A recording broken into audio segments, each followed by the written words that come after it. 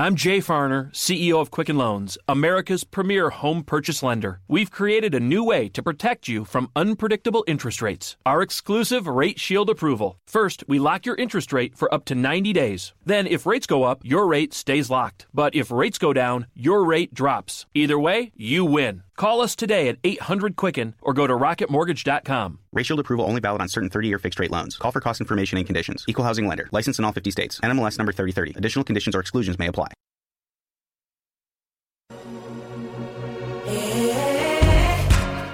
Thanks for tuning in to Let's Face It with Will Strayhorn and Friends.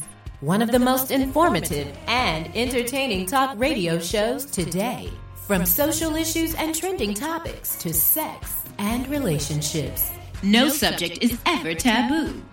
So join us now for real people, real topics, real talk. Let's face it.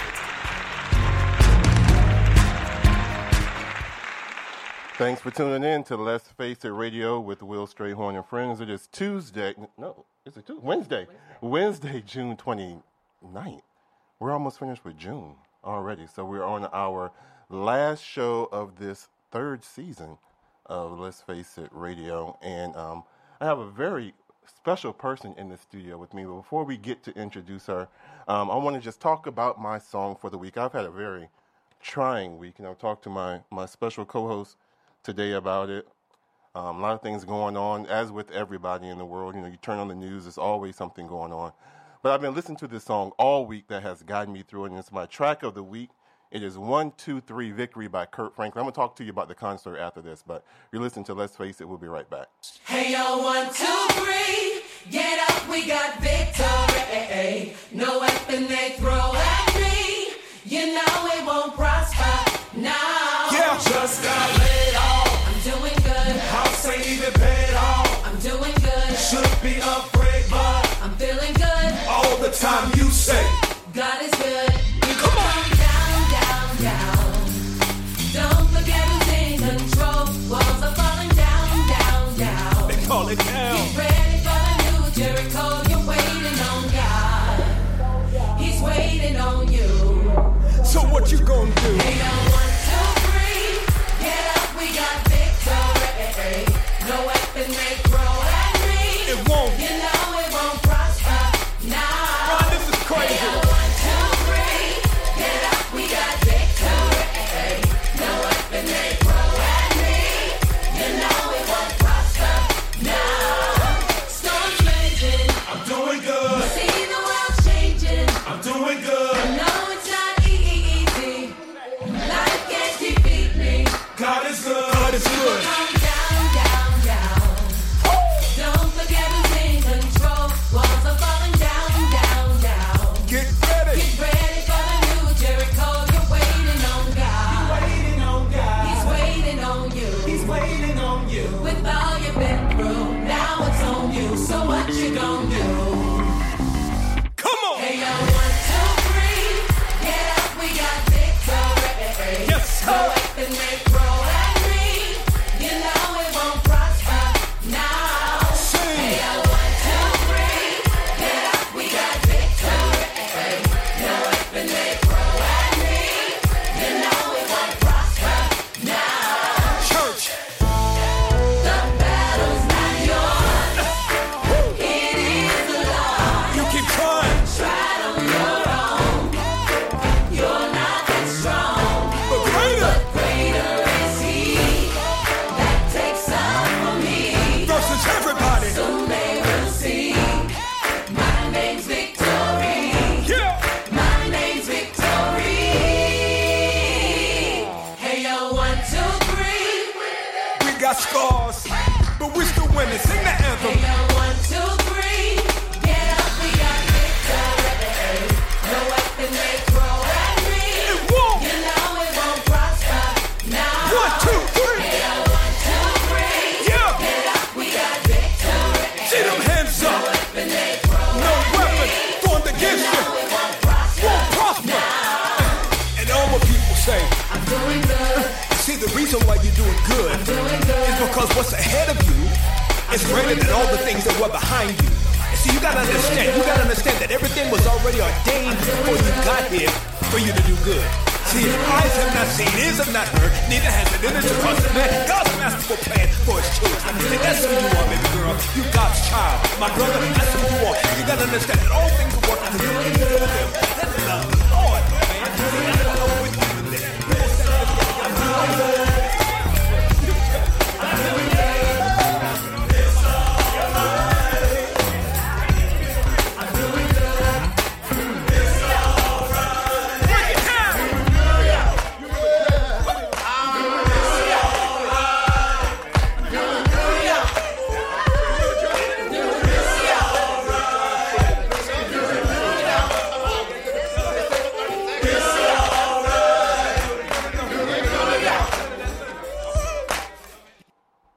All right. That's 1, 2, 3. Victory by Kurt Franklin. I went to go see this young guy about 2 months ago, I think. He was at the Chrysler. Show was totally off the hook. It was filled to capacity. Had a good time. I mean, I was surprised to see he had everybody dancing. It was good. And I think, if I'm not mistaken, Kurt Franklin won the Gospel Award at the BET this year, right? He did. Right. Absolutely. Right. But my studio guest, my very special guest, Miss Rhea Goff, how are you doing? I'm doing great. Thanks for having me. You're so welcome. So tell the people about you. I know how fabulous you are, but tell them. My name is Rhea Goff, as you stated. I like to call myself the solutionist. I believe that every problem has a solution, but it takes hard work and dedication to get there. Okay. I'm the owner of SCORE Clinical Services. I am a therapeutic life coach. I take people from where they are to where they want to be. So that's what's up. I like it. I love what I do. Okay. So, and where's your practice located? It's in Chesapeake, Virginia. I have a website with information. It's www.rheagolf, and it's spelled RHAEA golf GOFF.com. Okay. All right. Well, thank you so much for coming into the studio, joining us. So you saw the BET Awards. I saw the BET Awards. What do you think? You know, they were okay. They were okay. Were they all the hype that you were waiting for after the billboards? Is it all that was that was beefing it up to be? I would say no. No. I think that if they would not have hyped it up, it would have been a good show. Good. Your expectations were elevated, Were right? very high. So yeah. So it's more or less I watched part of it, and then part of it watched me. Okay. So it didn't hold your attention the whole time? It did not. But, BET was smart because most times they do, like, a segment where they give honor to, Prince was their theme this year. So instead of them doing a segment and everybody just tune into that segment. And then tune out. Right. They had it throughout the whole show. Right. So you kudos had to them. Right. Yes. So what was your favorite moment? My favorite moment was, I have two. Okay. The first one was Beyonce and Kendrick Lamar. Okay. They came through. It was a great opening. I was like, it had my attention. And then my second was Jesse Williams. He came. That shocked me. It shocked me. He came through, and I felt empowered. Yeah. I was ready to conquer the world after that. He was my favorite, and then my girl J Hud. She did. Jennifer Hudson. Yes. I was. Now I was kind of. How were you with the host? I liked them on Blackish. Yeah. Stick to Blackish. I think they were trying too hard or something. And then whoever wrote the jokes or maybe the timing, it was like the punchlines weren't coming in. Right. I was like, this is like borderline corny to me. Yeah. Right. And then when, Anthony Brown had the pants that were cut out. Yeah. A bit much for me. And I didn't even know they were real. I thought it looked plastic. I didn't know. They were real. That was a bit much. So, I loved them on Blackish. Yeah. Blackish. Great teachable moments on that show. Right. Do you watch it? I do. Okay. I do. They hit some really good topics this year. And I tuned in. I watched it on demand. I think they do a great job with that. Stick to that. Okay. So, speaking about the BET Awards, your girl opened up, did a fabulous job. I'm a part of the Beehive. Oh, I am. Let me ask you something. What? So when Lemonade came out, and they got Rachel Roy and Rachel Ray confused, were you part of the Beehive that were attacking Rachel Ray? No, I'm not an active Beehive member. No, I'm just, I'm an honorary member of it. I haven't done anything to, deserve my membership into it. But I'm definitely a big fan of Beyonce. But, she left afterwards. And her mom went up there kind of confused about how I think Miss Tina Knowles looked. For some reason, the jumpsuit from the front was looking good, but from the back, I'm like, baby. No. Baby, come on. I like Tina. I like Tina too. But Okay. But she's a designer, so we expected a little bit more from her. That's what you're saying. Yeah, and I expected a little bit less of this back spilling out over her jumpsuit. That's what I expected. Okay. But she looked good. I'm gonna give her credit for doing that. But she came up during the award and she said Beyonce had to leave because she wasn't there. But they're saying that a lot of people were saying that Beyonce did not have a concert the next day, and that she left because whatever feelings towards the BET, or they were saying like if it was the Grammys or something like that, she would have stayed. But then Miss Knowles came back and she said that she had it incorrect. That she had got the information, I think, from a crew member who had the dates mixed up, or maybe she misunderstood something. But she was pretty defensive over her daughter, of course. Of course. And, just saying that she had it mixed up, but Beyonce gives unselfishly of herself, blah, blah, blah, blah, blah. So what do you think? I want to ask you a personal question. Do you make up things to get out of situations? Or I do. I'm not going to lie. We're human. Yeah. So as humans, that's what we do. But I'm okay with saying no. I'm okay saying How do you do that? No. it kind of flows off my tongue. And I think that comes with me being a therapeutic life coach. Okay. And I get the part of setting boundaries with people. Because if I'm everything for everybody, I'm nothing to myself. So it's all about, let me tell you what I can and can't do. I'm okay with Beyonce leaving. When I first heard that she left, I was like, wait, was she just there? But then I heard about the show in London. Right. And then I was like, you know what? She works hard. She's one of the hardest working people that I know. Exactly. So even if she wants to go to London and take time off, she has that right. She has the right. Her contract said I had to perform. She fulfilled the obligations. Right, and I owe you nothing. Right. I owe you nothing but perform. Right. That's it. And then they were saying other people were kind of like throwing shade to the BETs because I think Nicki Minaj wasn't there. Right. Rihanna, they're making an appearance. These people also weren't nominated for anything. Right. So how do you feel about that? Rihanna's on tour. So, Rihanna's on tour, so she got to make that money. So even if she was probably invited and just couldn't go. And Nicki Minaj, I don't know if she has. I don't follow her. She has great music, but I don't know if she has anything relevant out right now. Don't hold it against me, people. Yeah. But I don't know what she has out right now. Yeah. I don't even remember. Was Kanye in the house?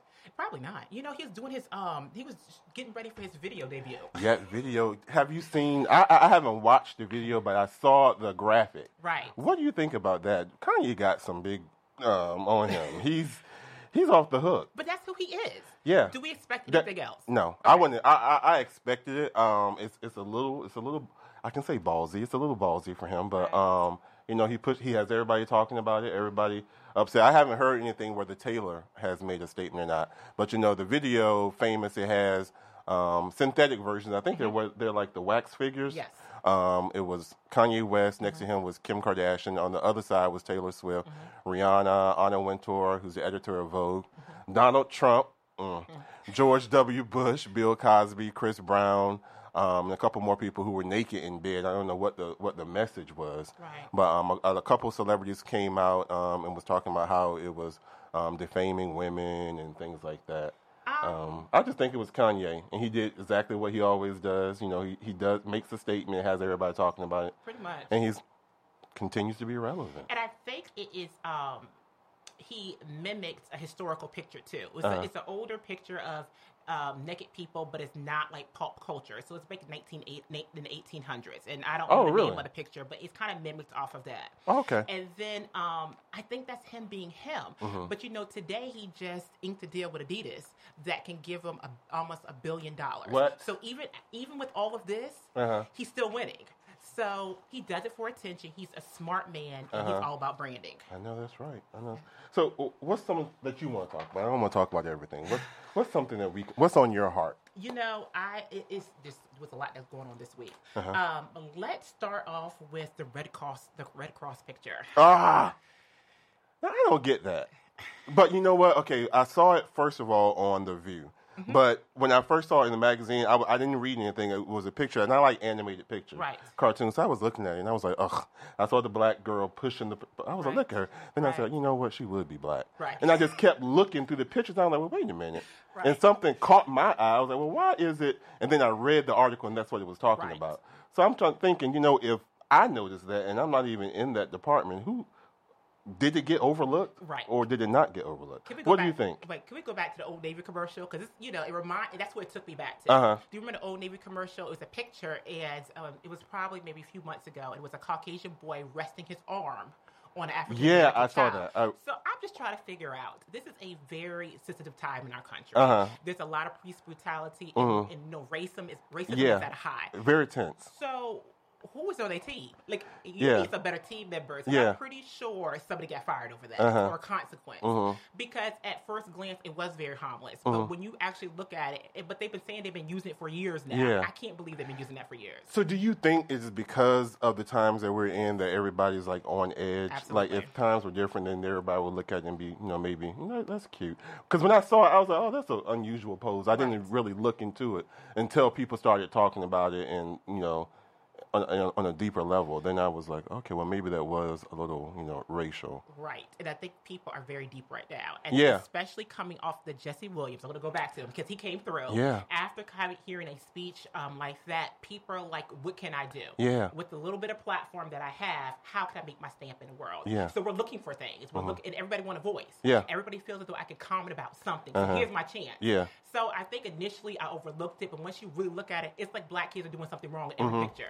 All the pictures. In all the but what pictures. got me was a little girl that was pushing her. I was like, look, she needs a spanking. I don't know anybody who was doing anything right. Right. That was African American. They in the weren't. picture. I mean, They weren't. that was what, not cool, and then the other one Right. was cool. Right. I have a picture of it right Yeah. here. And Look at her. Yeah, right. Pushing her. Right. Pushing her. You got one pushing, one look like he's drowning. So that's Yeah. not cool to drown. I don't think he's drowning intentionally. But what do I know? I don't know. And then you have one person diving, but why do you have a diving board? I Yeah. guess you should. I mean, the rules, it should be more lifeguards than just saying kids are not cool. They said that came from, I had research, it was a Right. 2014 safe swimming campaign. Mm-hmm. And they did issue an apology, but this lady named Ebony Roseman, who she heads a Maryland-based group called Black Kids Swim.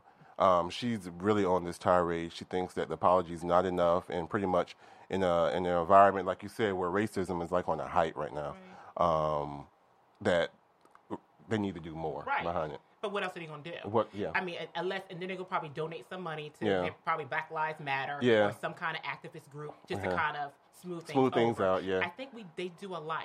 They offend the African American population, and the first thing they do is, I'm sorry. But what else more? What else more Yeah. can people do?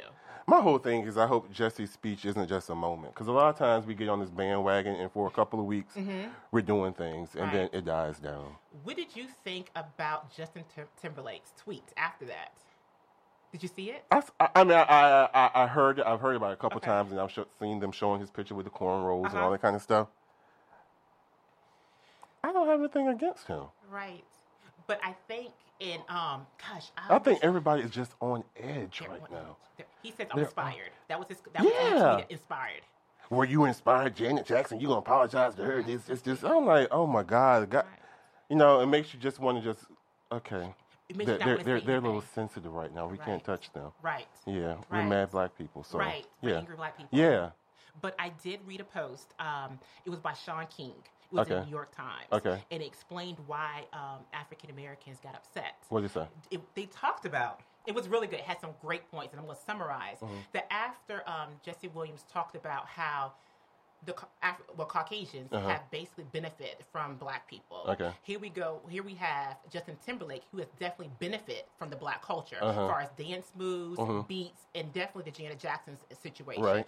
So I think if it was a different time, meaning that maybe 6 months from now, he just says inspired, it wouldn't be an issue. But just because it was a few minutes after he gave that speech, it seems as though he was clueless about what Jesse Williams was saying. Yeah. Food for thought. I still think leave them alone. I know that's right. Leave them alone. Okay, so coming to Virginia, Yes. I'm really not surprised, but the No. ex-governor McDonald was basically the Supreme Court on Monday, this past Monday actually, they decided to overturn the conviction. Are you surprised by that? By no means. By no means. And for those who don't know, the former governor of Virginia was charged with using his office to help Mr. Johnny Williams Sr., who had provided the McDonald's with luxury products, loans, and vacations worth more than $175,000 when he was governor. So that's what happened. I'm not surprised, but what I'm looking to see now is with, what is the man's name, the Norfolk treasurer. Yes. I want to see what's going to happen with that because his attorney, Andrew Sachs, is my family's attorney. Okay. So Andrew's smart. Right. So I know that he continued to see what's going to go on with this case because it's similar. Right. So I'm curious to see exactly how that case is going to come out now. And then what's going to happen to what is his name, Maureen McDonald, the wife? Yeah. Because her stuff was on hold too. I want to see how all this is going to tie in together. I think her charges will be dropped. Okay. Her charges will be dropped. Okay. And I think that one of the points I was reading that because Mr. Williams' dietary supplements or whatever he had was not successful, then it's okay. It's okay to set up meetings. It's okay for me to set up gifts because that's what we do. It looks inappropriate, but it's that gray area. I think that it would have been more of a stronger cause if the supplements would have been profitable. But they were like, well, he just set up meetings. It's okay that he did. We all set up meetings. We do that. As CEOs, as business owners, we set up meetings. What's the problem with that? There is a problem. Okay. There is. Do I get Fiaris? You know, when I worked in the mental health field and I worked for the Community Services Board and other places like that, they told us we couldn't take gifts over $5. But you get a Fiari as my governor, but I can't take a $5 gift because it looks bad. If I'm providing services to you, why would I be taking gifts from you? This is what I paid to do. This is what I love to do. Right. I get paid by paycheck, not for gifts from my clients. But that's my opinion. Yeah, I'm not surprised by it. You know, I know the timing has something to do with people were saying this. I heard somebody was saying it was on, was it CNBC, I believe? They were debating about it, and they were saying that this is probably this was almost like a trade-off because McDonald is Republican. Yes. So they were saying that because they're probably not going to indict Hillary, right? It had to be, and she's a Democrat, there had to be some type of a trade-off. Right. So, maybe this was it. We'll see what happens. We'll see what happens. Stay tuned. Yeah.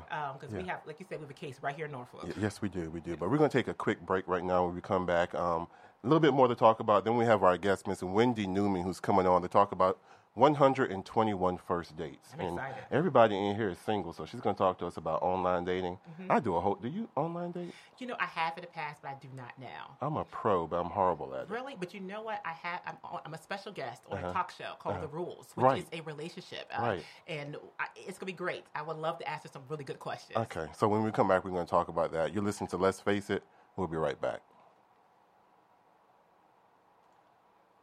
You've been listening to Let's Face It with Will Strayhorn and Friends.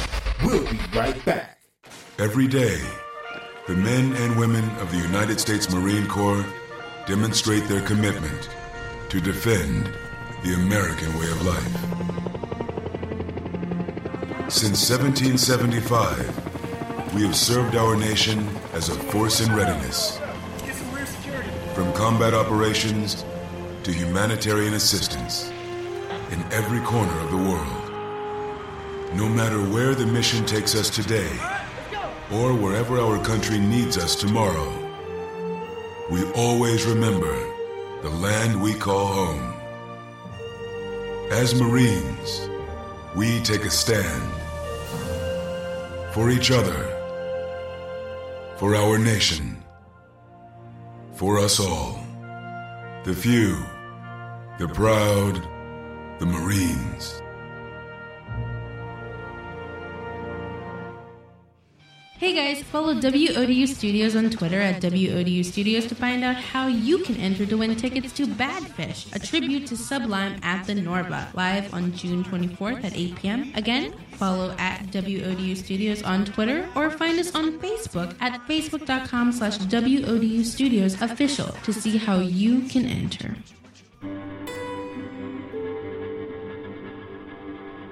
I wanna leave my footprints on the sands of time. Leave something to remember so they won't forget I was here. Former club members Denzel Washington and Jennifer Lopez for the Boys and Girls Clubs. Every child follows a path in life. For many, that path will lead them to a door that gives them a place to grow, to learn, to belong, a place to forge their future. For 100 years, the Boys and Girls Clubs have opened this door for America's youth. You can change a child's future. Support your local Boys and Girls Clubs. Great futures start here. To learn how you can support your local Boys and Girls Clubs, visit greatfutures.org.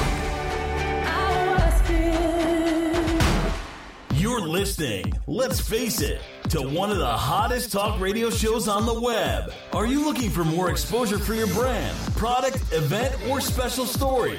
Let's Face It Radio is the place for you. We're also seeking guest experts specializing in sex and relationships, health and wellness, politics, law, spirituality, and religion, just to name a few. Looking for low-cost marketing opportunities? Well, look no further. We offer multiple advertising campaigns via website ads or audio commercial opportunities played live during the show. Visit www.letsfaceitradio.com and complete the appropriate contact form for more information. You're listening. Let's Face It. You're now listening to Let's Face It with Will Strayhorn and friends. Now back to the show. Welcome back to Let's Face It Radio in the studio with my girl, Rhea. Hey. How you doing, boo? I'm doing great. Okay, so coming up, our guest, Miss Wendy Newman. She is an author and a dating, sex, and relationship expert who has hundreds of workshops to thousands of people talking about topics of understanding gender differences, dating, sex, and partnership of all kinds. She wrote this book. I think she actually went on 121 first dates, and she's talking about how to succeed at online dating. So she's going to call in at 7:30. But I want to ask you, you mentioned earlier that you are on a show. Tell us about the show. Yes, I'm going to be a special guest on a dating talk show called The Rules. The Rules. It's with Coach Ellis and friends. It's going to be on Sky 4. Our first episode is July 11th. I'm super excited. Okay, and what is it about? It's about healthy dating. Coach Ellis has 12 rules. And I'm actually on the first episode that talks about knowing yourself, because I feel as though, and I agree with Coach Ellis, that when you know yourself, you date in confidence, not desperation. And that's a good topic. I love it. That's a good It's topic. all about knowing yourself. And I think, okay, so you're single. Yes, I am. Right? Is that what's one of the biggest issues holding you up? Because I know who I am now, I'm not settling. You're not settling. I'm not. Okay. And I think that's where I am. I need to know who I am now. I was in a relationship for 16 years. Ended last June. I'm a different person than I was 16 years ago. And I don't think I took the time out to realize who I am now. Right. That's why I'm falling into a lot of the mistakes that are familiar to prior to those 16 years. So I think I need to take that time and get to know myself, like you said. Yes, because I know my last relationship, it ended in the crash and burn. And really? But you know what? I can thank him to this moment, because if it was not for him in that situation, I would not have become the person I am. Because when that situation ended, I said, I'm going to do better. I'm going to know my worth, and I'm going to date. I call it my Ephesians 5. It's based upon the Bible, Ephesians chapter 5. And it talks about what you want from your husband, and that's the man I'm seeking for. So if I know myself, I walk in confidence. Until then, I'm enjoying life. Yeah. I enjoy the single life. What's the number one thing you want? From a man, he has a relationship with Jesus. Oh, that's good. Has to. Okay. I didn't say God. We have to be in line with this. We're worshiping the same God. We got to be. That's very important to me. Right. What's a deal breaker? A deal breaker is not having a relationship with God, but also not knowing who He is. And and you can tell by how he carries himself. You will see it in his work ethic and how he treats people and his family. And that's a deal breaker for me. Are you the type woman who looks at how he treats his mom? Absolutely. Really? But I look how he treats people as a whole. As a whole, because if you treat your friends bad and they've been with you for 15 years, what makes you think I'm any different? Yeah. So I allow people to be who they are. Right. I don't correct them because he's only changing if he does change to get something for me, not for the long haul. People change because they want to, not because I make you. Right. So I need him to be secure financially. Right. I need him to have a career. Okay. And I need him to know who he is. Financially. Absolutely. Okay, so do they have to make more than you? You have to be. You don't have to make more. Okay. But you need to be financially secure. I am not in my 20s anymore. I'm not a spring chicken. So, with that being said, I probably would have dated in my 20s with someone who is trying to get it together. Okay. Being in my mid-30s, I'm looking for somebody who has it together, but we're not perfect. Meaning that I have an idea. I know who I am. I'm seeking that. and then everything else will fall in place. But you have to be financially secure. You have to. Because if not, let's say I dated somebody who's not working. I'm setting the tone that you're not working, so I'm going to take care of you. That's the tone I set. There's a lot of good men who are just in a bad place right now. Then you should. So are they going to miss Rhea? You're going to miss me. It's okay. I can say that because once upon a time, people date out of desperation. He's a good man. He doesn't have himself together, so let me take care of him until. But you set the tone in the beginning. So you have to start off strong. I don't think a man should date until he has himself together, as if a woman should not date until she has herself together. Because two incomplete people gets married, it is a divorce. That's how it is. Your foundation has to be strong. Okay. Now that you said that, while we're waiting on her, I guess, let me ask you a question. Okay, so told you I'm on a whole bunch of apps. Had a situation where someone called me on Friday. I was off work Saturday, and said, "Let's go to breakfast. We want to go to breakfast on Saturday." And it was a date situation. So I was like, "Yeah, let's go." Got to breakfast. Nice place. This place called Citrus at the beach, Virginia Beach. It. Yeah, went there. Had a nice breakfast. Check came. Nobody reached for anything. So I ended up paying for breakfast. No problem. Okay, I've done that before. Went across the street to not Whole Foods, to what's the store? Home Goods. Was shopping, getting some things for my place. They got two things. They got something for the cell phone and got something for the kitchen. Put it in the basket. I said, okay, that's fine. Got through the line. Hold on. Wait. Did he put it in the basket? Just what clarification? Because he didn't want to carry them and put it in the resting position? That's what a normal person would assume. Okay.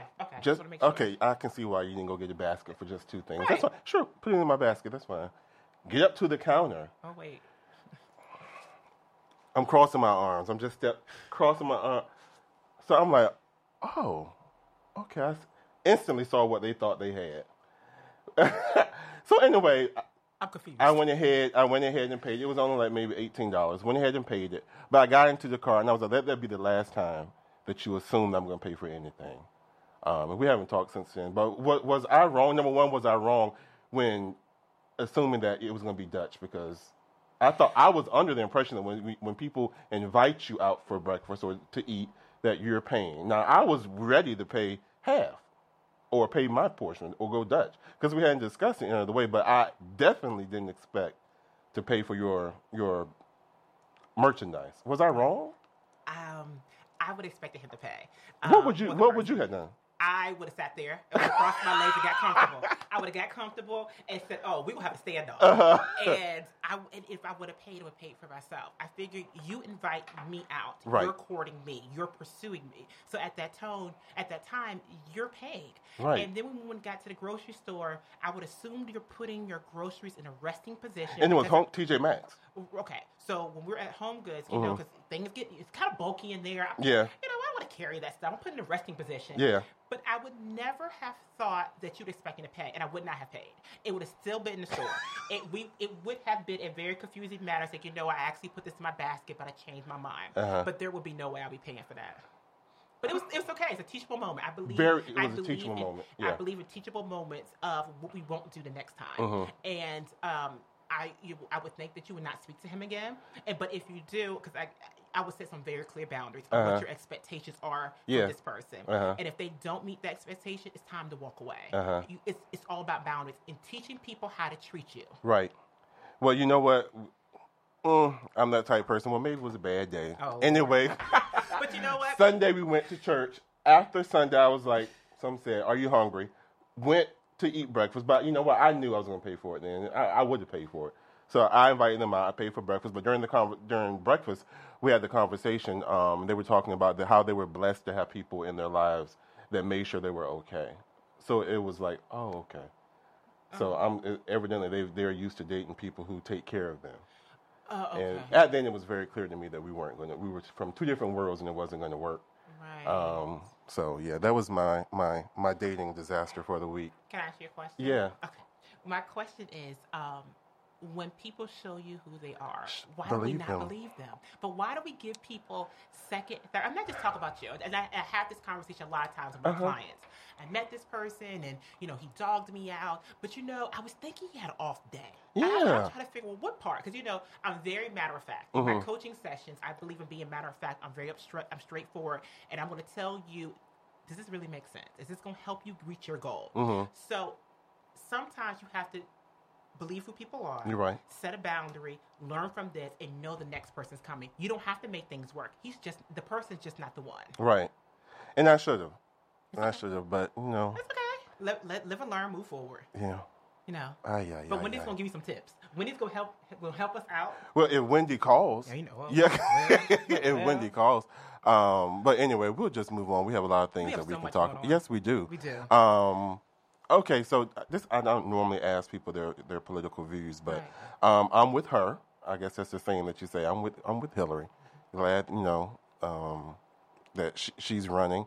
But a lot of people are having problems trusting her. Yeah. And even though I believe that the Benghazi report was released and they, you know, didn't find anything differently, even though people are still spending money on attack ads behind that. Mm-hmm. And she basically made a statement at one of her events, which I believe was this past Monday at Jesse Jackson's International Women's Luncheon. Mm-hmm. And she said, I understand people having questions.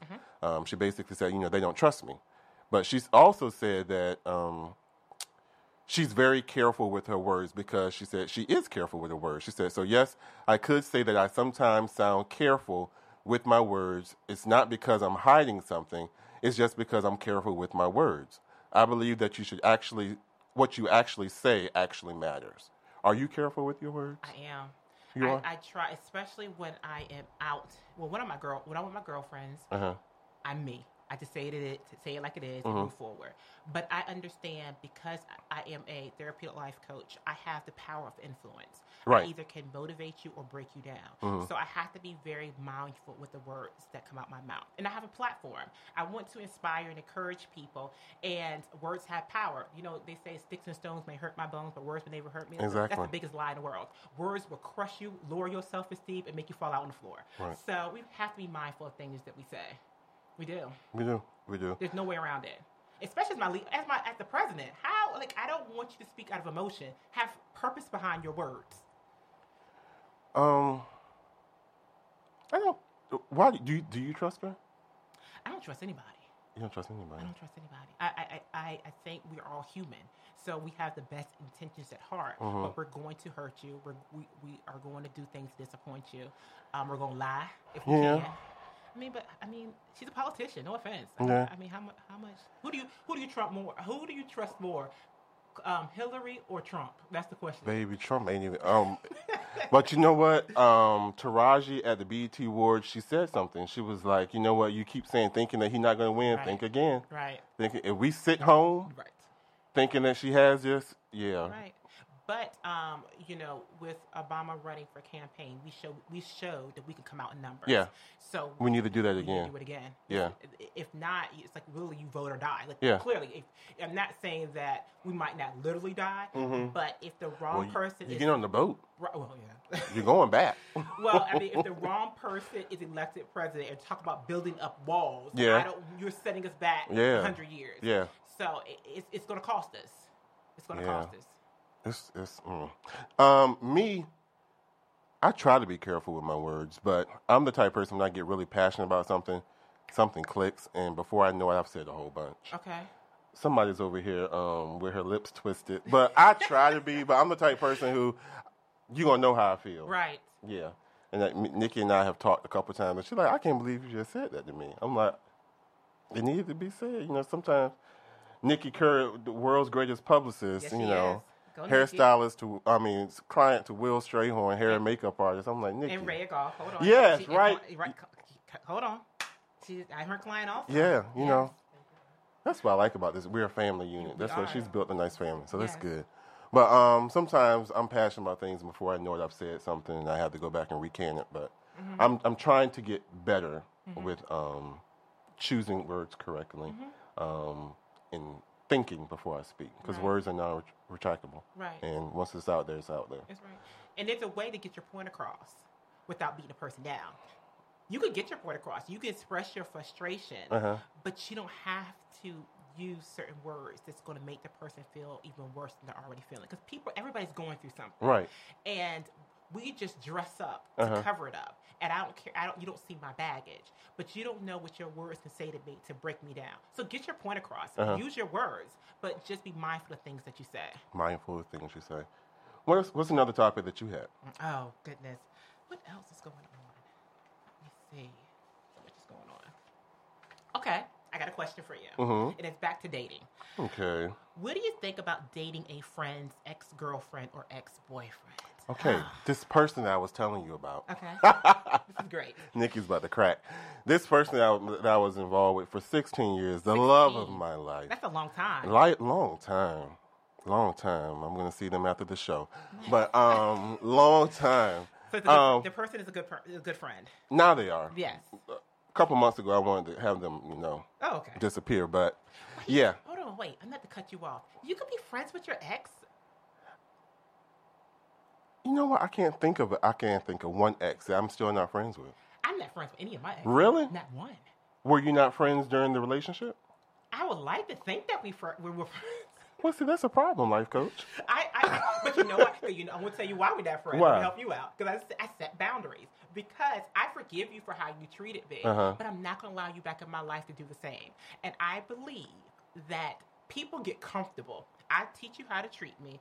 And if you can't maintain that boundary, then I'm going to have to end it. It's okay. We don't have to be friends. You were in my life for a reason and season, and we just move on. So you don't think it's a different relationship? Where it's a whole new ground. I mean, you don't have to.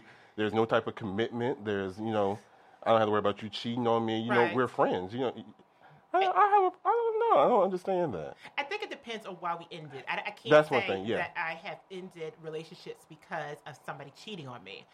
Relationships have been ended just due to us. We're outgrowing each other. Mm-hmm. We're going two different directions. Mm-hmm.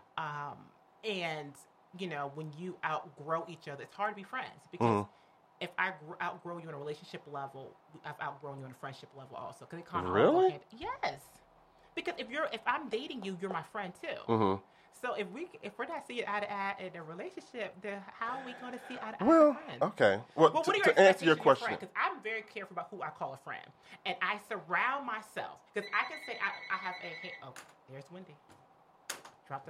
Okay. We'll put a pin there. We'll put a pin there. Yes. Where, Miss Wendy Newman, please. Thank you for calling Let's Faces. This is Miss Wendy Newman. Hi, this is Wendy Newman. Hi, how are you? Thanks for calling. You bet. Thank you for having me. You're welcome. So, tell everyone about you. We know you wrote the book, that you're also an author. You're a relationship expert. Tell all the people who Miss Wendy Newman is. Well, I am just a woman who, like many, many other women, wanted to go on a date and meet her man. Okay. Meet her forever, the one, partner, husband, whoever he was. Okay. And I thought it would take 4 or 5 different dates maybe to find him. Mm-hmm. Yeah, no, it took 10 years. It took 121 different men before Wow. I got mine. So you're saying through all that you have a foolproof dating strategy? I do. You do? I do. Well, this is going to be good. Want me to tell you what it is? Yeah, tell us what it is. I want to hear this. Me too. It sounds really easy. Okay. It's very simple, Mm-hmm. but really, all we need to do is show up as ourselves. And that sounds, of course you'd do that, right? Mm-hmm. But it often doesn't happen for both men and women because they're trying to impress each other. Right. Mm-hmm. But also, there's this little handy-dandy extra feature that a lot of us women have where we kind of want to be pleasing, and we might contort to figure out what you want us to be and then be that. That doesn't work so well. It doesn't work so well? Notice? It doesn't work so well. When we contort and we listen for what you're hoping for and we decide to try and become that instead of who we really are. Eventually it comes out. The real person. It does. So my big, fat, massive strategy is to show up, be yourself, present yourself as yourself, and if that person is the one, then they'll come back. Can I ask you a quick question? I'm a guest co-host on a dating show called The Rules, and one of Coach Ellis's rules is knowing yourself. So if I'm going to show up as myself, would you say the person should take time getting to know themselves first? Yeah, and really, just really, when you're getting to know yourself, figure out what it is you are looking for, what you need, what'll make you happy, what's the point for you. Okay. Yeah. Do you have any ideas or tips that people can do to get to know themselves? Yeah, so the first thing you want to figure out is from who you are, what you're about, what do you need? And the first place you could look is what do you get from your friends? What do you count on your friends for? If they didn't have the qualities they have, that would annoy you. And chances are you could look at a mirror and see yourself there, because we often are best friends with people that we're a lot alike. So, for example, my best friend is very decisive. I am very decisive. If I had someone indecisive of a partner, that'd drive me nuts. Okay. So you don't believe in opposite attracting? Well, opposites do attract. Okay. In chemistry to make a good baby. But opposites attract have very little to do with quality of life. Good point. I like that. I like that too. That was good. So Wendy, we were talking earlier. It's three of us here in the studio. We were talking about everybody's single. A couple of us have tried online dating. Myself more so than either of the other two ladies in the room. But you say that what's the worst thing about online dating? Well, the worst thing about online dating is, and everybody is having to deal with this, is you become a commodity. You know, when there's a million choices, or really, in reality, when there's 25 million people on one dating site, people tend to have the attitude of, well, you know, they have kind of a boring job, so I'll just move on to the next one. There's going to be something better around the corner. That's the superficial part of it is heartbreaking, and so I just beg that all of us are looking at the person standing in front of us and really getting to know them and enjoying them and seeing, are they a fit for me or are they not a fit for me, instead of how does this person compare against the last one or the next one. Do you know what? With you just saying that kind of resonated with me, because I was talking to a friend about it as well. And it can, if you already have self-esteem issues, that is just worse on it. Yeah, being compared to all those people, and then, you know, okay. I'm going to say something that might shock you. Go ahead. That said, it's actually why I like Tinder. You'd think I wouldn't Tinder like is Tinder. the most. I just had to swipe. Tinder is just the most boring. You know, we talk Well, about it. the reason I say Tinder is because there's not a lot of information, so you can't do a lot of that prejudging, boring job business. It gets you off the couch and on a date. Right. That makes sense, because I was going to ask you, one of the hardest things I hear my friends saying is, what picture do I post and what do I say about myself? What is my, like, I say 30-second elevator pitch. So what do you actually put on your page? Yeah, so it depends if you're on one of those sites like Tinder where they're only going to give you a very small amount of characters. You're just going to do your best to be the most direct, and that's another reason why I like that site so much, and other sites like it, J-Swipe and things like that, because it has you be direct. It forces you to be sort of straight and direct about it. Can't really mess around and, you know, puff yourself up too much. And the thing that I would recommend that women do, I don't actually look at Coach Men and look at men's profiles too much. Well, I looked at a million of them when I was dating, but men do okay. What I want to see women do differently is I would really like to see them say what's unique about them. Because what I'm seeing now is what we do as women is we paint this partner package, what a good wife and mother we would be, how our loved ones are the most important thing in our lives, how we're a great cook, how we can go from a cocktail dress to jeans. Everyone sounds the same. Everybody hikes and bikes and does all the same stuff.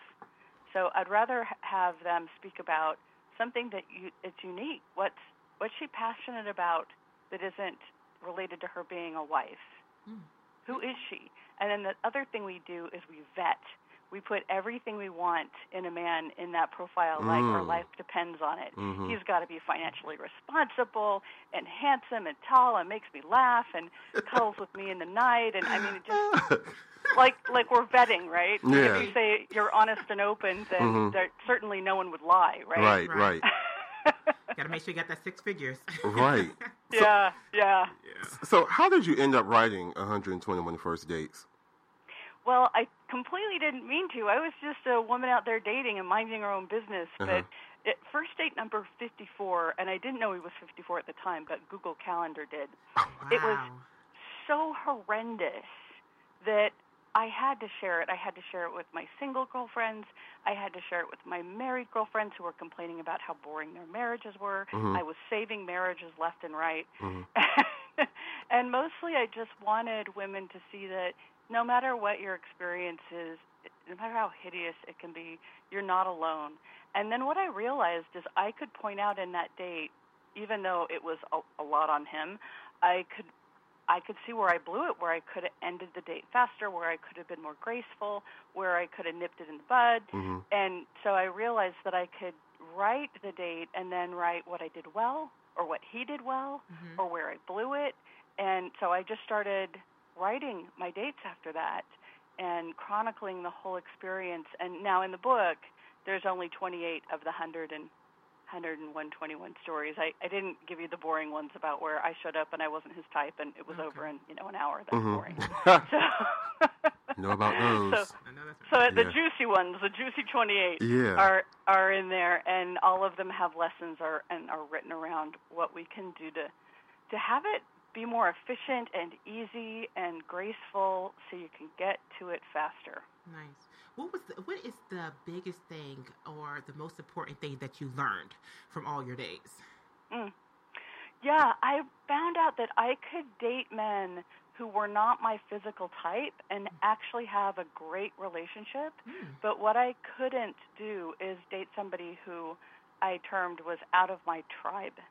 And what I mean by that is just what you were talking about earlier, that opposites attract thing. It's not necessarily true. I needed someone that resonates with me, that saw the world the way I saw the world, especially with the political climate right now. Can you imagine dating for someone in the opposite party you're voting for? I mean, come on, right? So opposites don't really attract all that well for quality of life. And so even if he was really handsome, but we didn't resonate, I didn't feel seen and known very easily, I was trying really hard to be understood, we were not going to fit. That's a good lesson. That is a good lesson. Because I've always heard opposites attracted. And, that's a definitely different perspective on that. Yeah, and they do. The opposites attract, it's hot. Right, but we don't marry what's hot. We don't marry that man. Yeah, you go away for a weekend with that man. Right, like we don't marry the bad boys. We just have fun. Yeah. So Wendy, going back to the online dating, looking through the profiles, even on Tinder, sometimes I'm on all of them. So look me up, I'm on all of them. But what is the number one mistake? And it's probably with women, men as well, that women make with like their online profile photos and things like that. Well, with the photos, we'll put people in them, we'll put all kinds of people in them, we'll put old photos on, but the number one worst mistake ever is, especially for women, is not having a full body shot.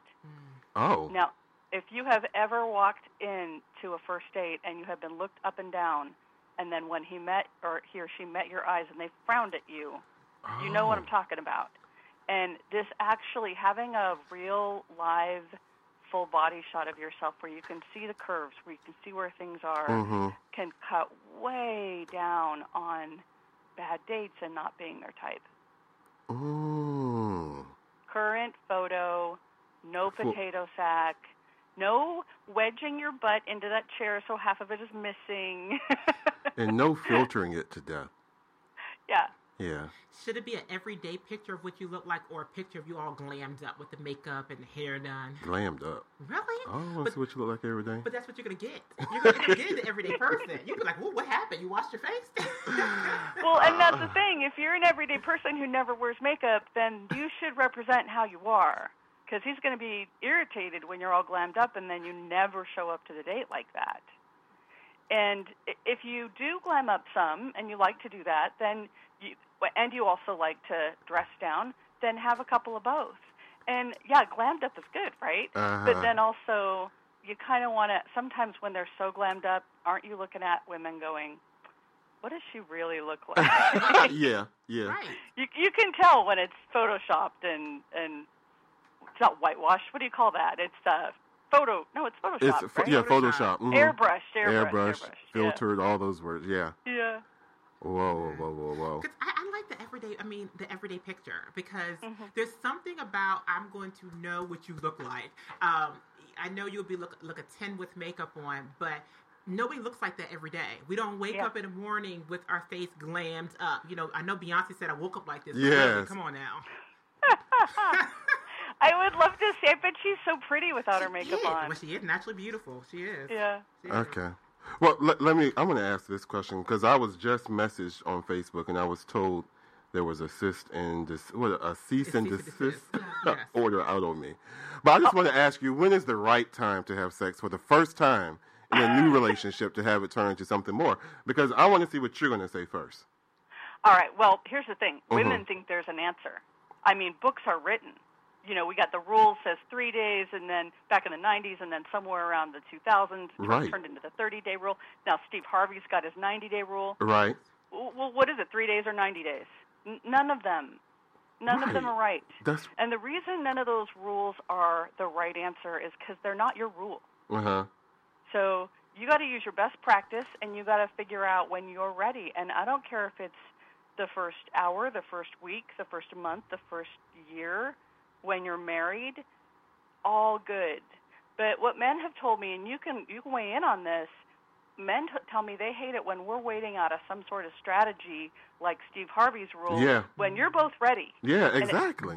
And does it feel like she's strategizing and fake, right? Fake, immature, and this is going to continue throughout the relationship. Yeah. Right, and they feel And see, the thing that men don't understand is we are strategizing, but we're not doing it to be manipulative. We're doing it for the greater good of a relationship. The greater good of come what? across that way. But you know, I think men read the same books as we do. So if we say we write them, yeah. Right. So I think they know in 90 days. Yes, I'm gonna get some. You know? Okay. I think the conversation needs to be had definitely on what the expectations are regarding sex. No? Yeah. I think so. Yeah, absolutely. Do you believe that men are intimidated by successful women? No. Sorry, ladies. Really? Really? No. The men I talk to, are you intimidated by a successful woman? Are you intimidated? Me? Yeah. It depends. Like, if it's Oprah, yeah. Now, how many days of the toy. year are you hanging out with Oprah? Exactly. Hopefully every day. Exactly. That's my dream, but let me hear your answer. They're not intimidated. They're put off. Oh, okay. They're put off. And what men have told me over and over and over again is so let me just put it to you in language that you can understand. When we're in our power and we're doing our kick-ass work, CEO hat, when we're doing it, we're dynamic. We're very dynamic. But we're not magnetic. We're not attracting them. We're dynamic. We're exciting. But there's no receptivity and there's no draw to be closer to you. There's just this show, which can sometimes turn into competition, which is a huge turnoff. That just when we're in our masculine in front of a man, the best you can do is get a client out of him. But you're not going to get a man looking to provide for you, to cherish you, to fall into you. It's not magnetic.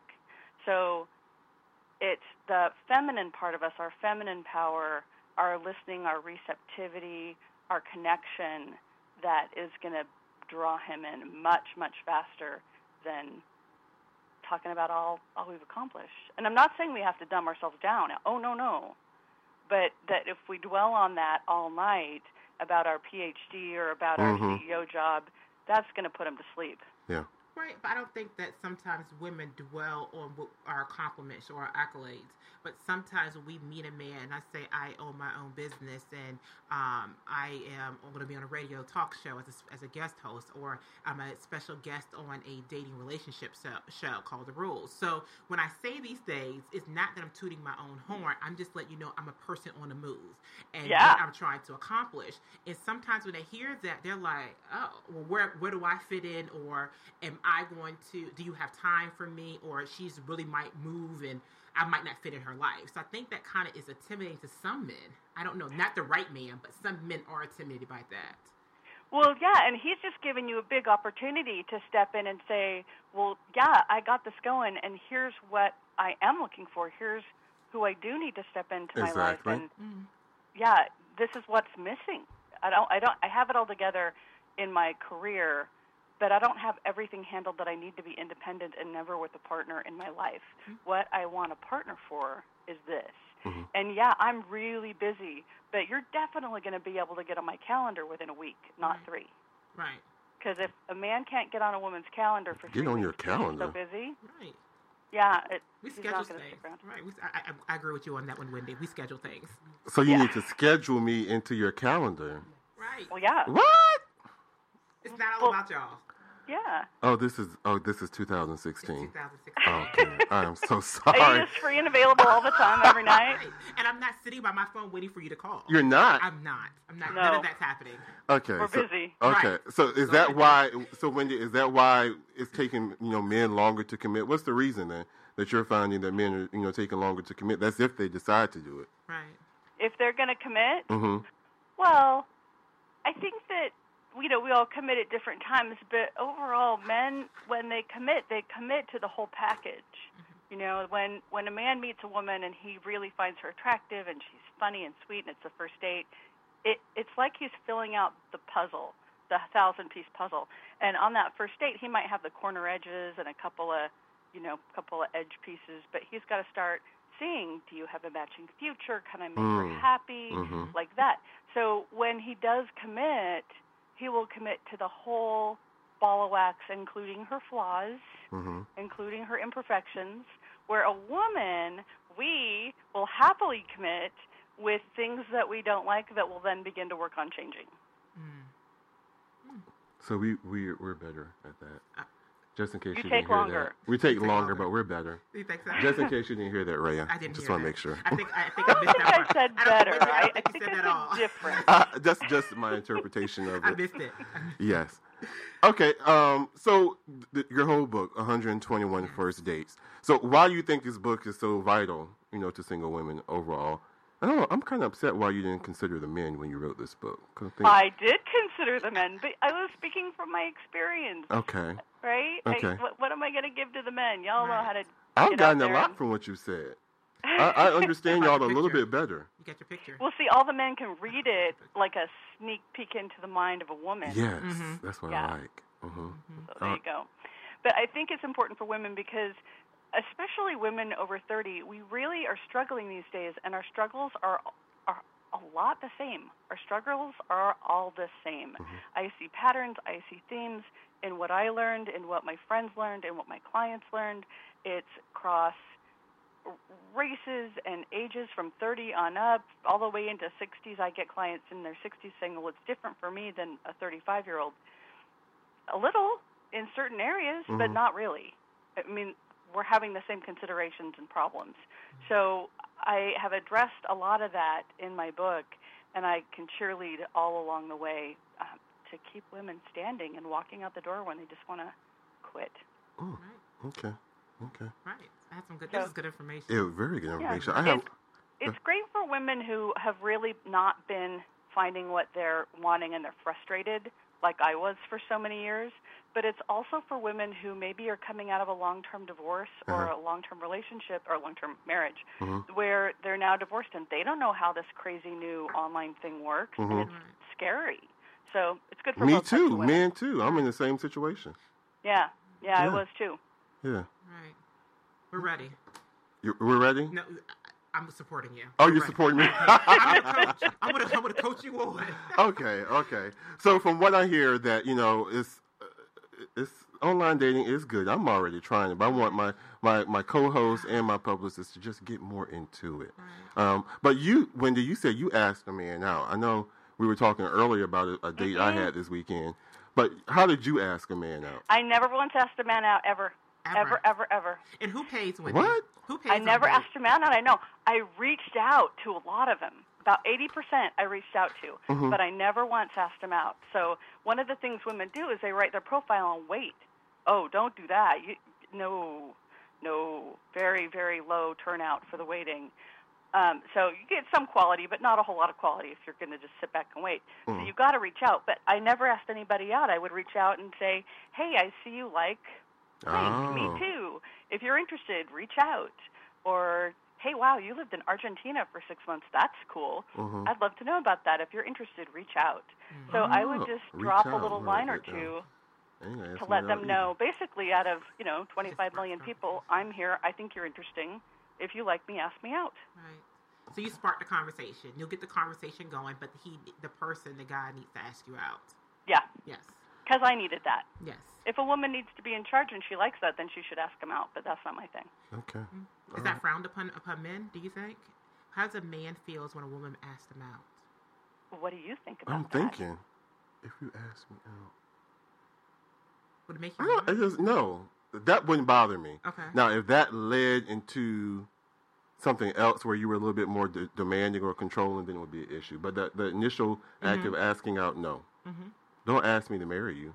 Oh. I saw that in a commercial. I did too. I was like, that's different. Yeah. Yeah. But yes. But Wendy, how can our listeners follow you and definitely get a copy of your book? Yeah, they can find me at Wendy Speaks.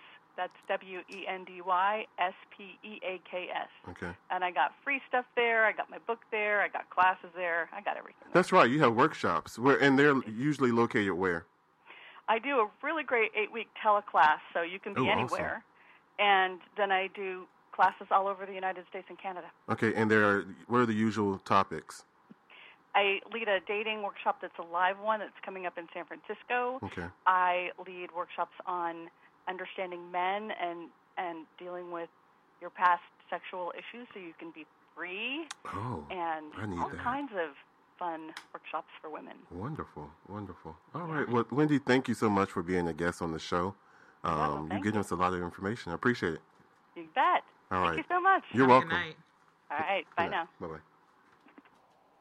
Good information. Great information. That's good. Yeah. Good. All right, so are you going to date a little bit more online now? I'm hoping I'll meet him out in public. Oh, gosh. Okay.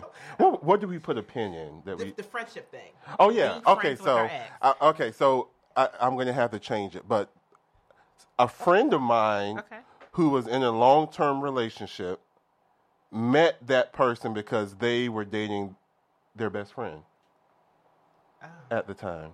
Okay. And a spark just happened. This sounds bad, actually, coming out of my mouth. It does. A spark happened, but because you were best friends with that person, you knew that it was really nothing of quality, that it was just like somebody that they were just kicking it with for the time. And nothing happened during that time, but it was established that there was an interest. Mm-hmm. So. But did the person ask permission first? Or do you have to ask permission?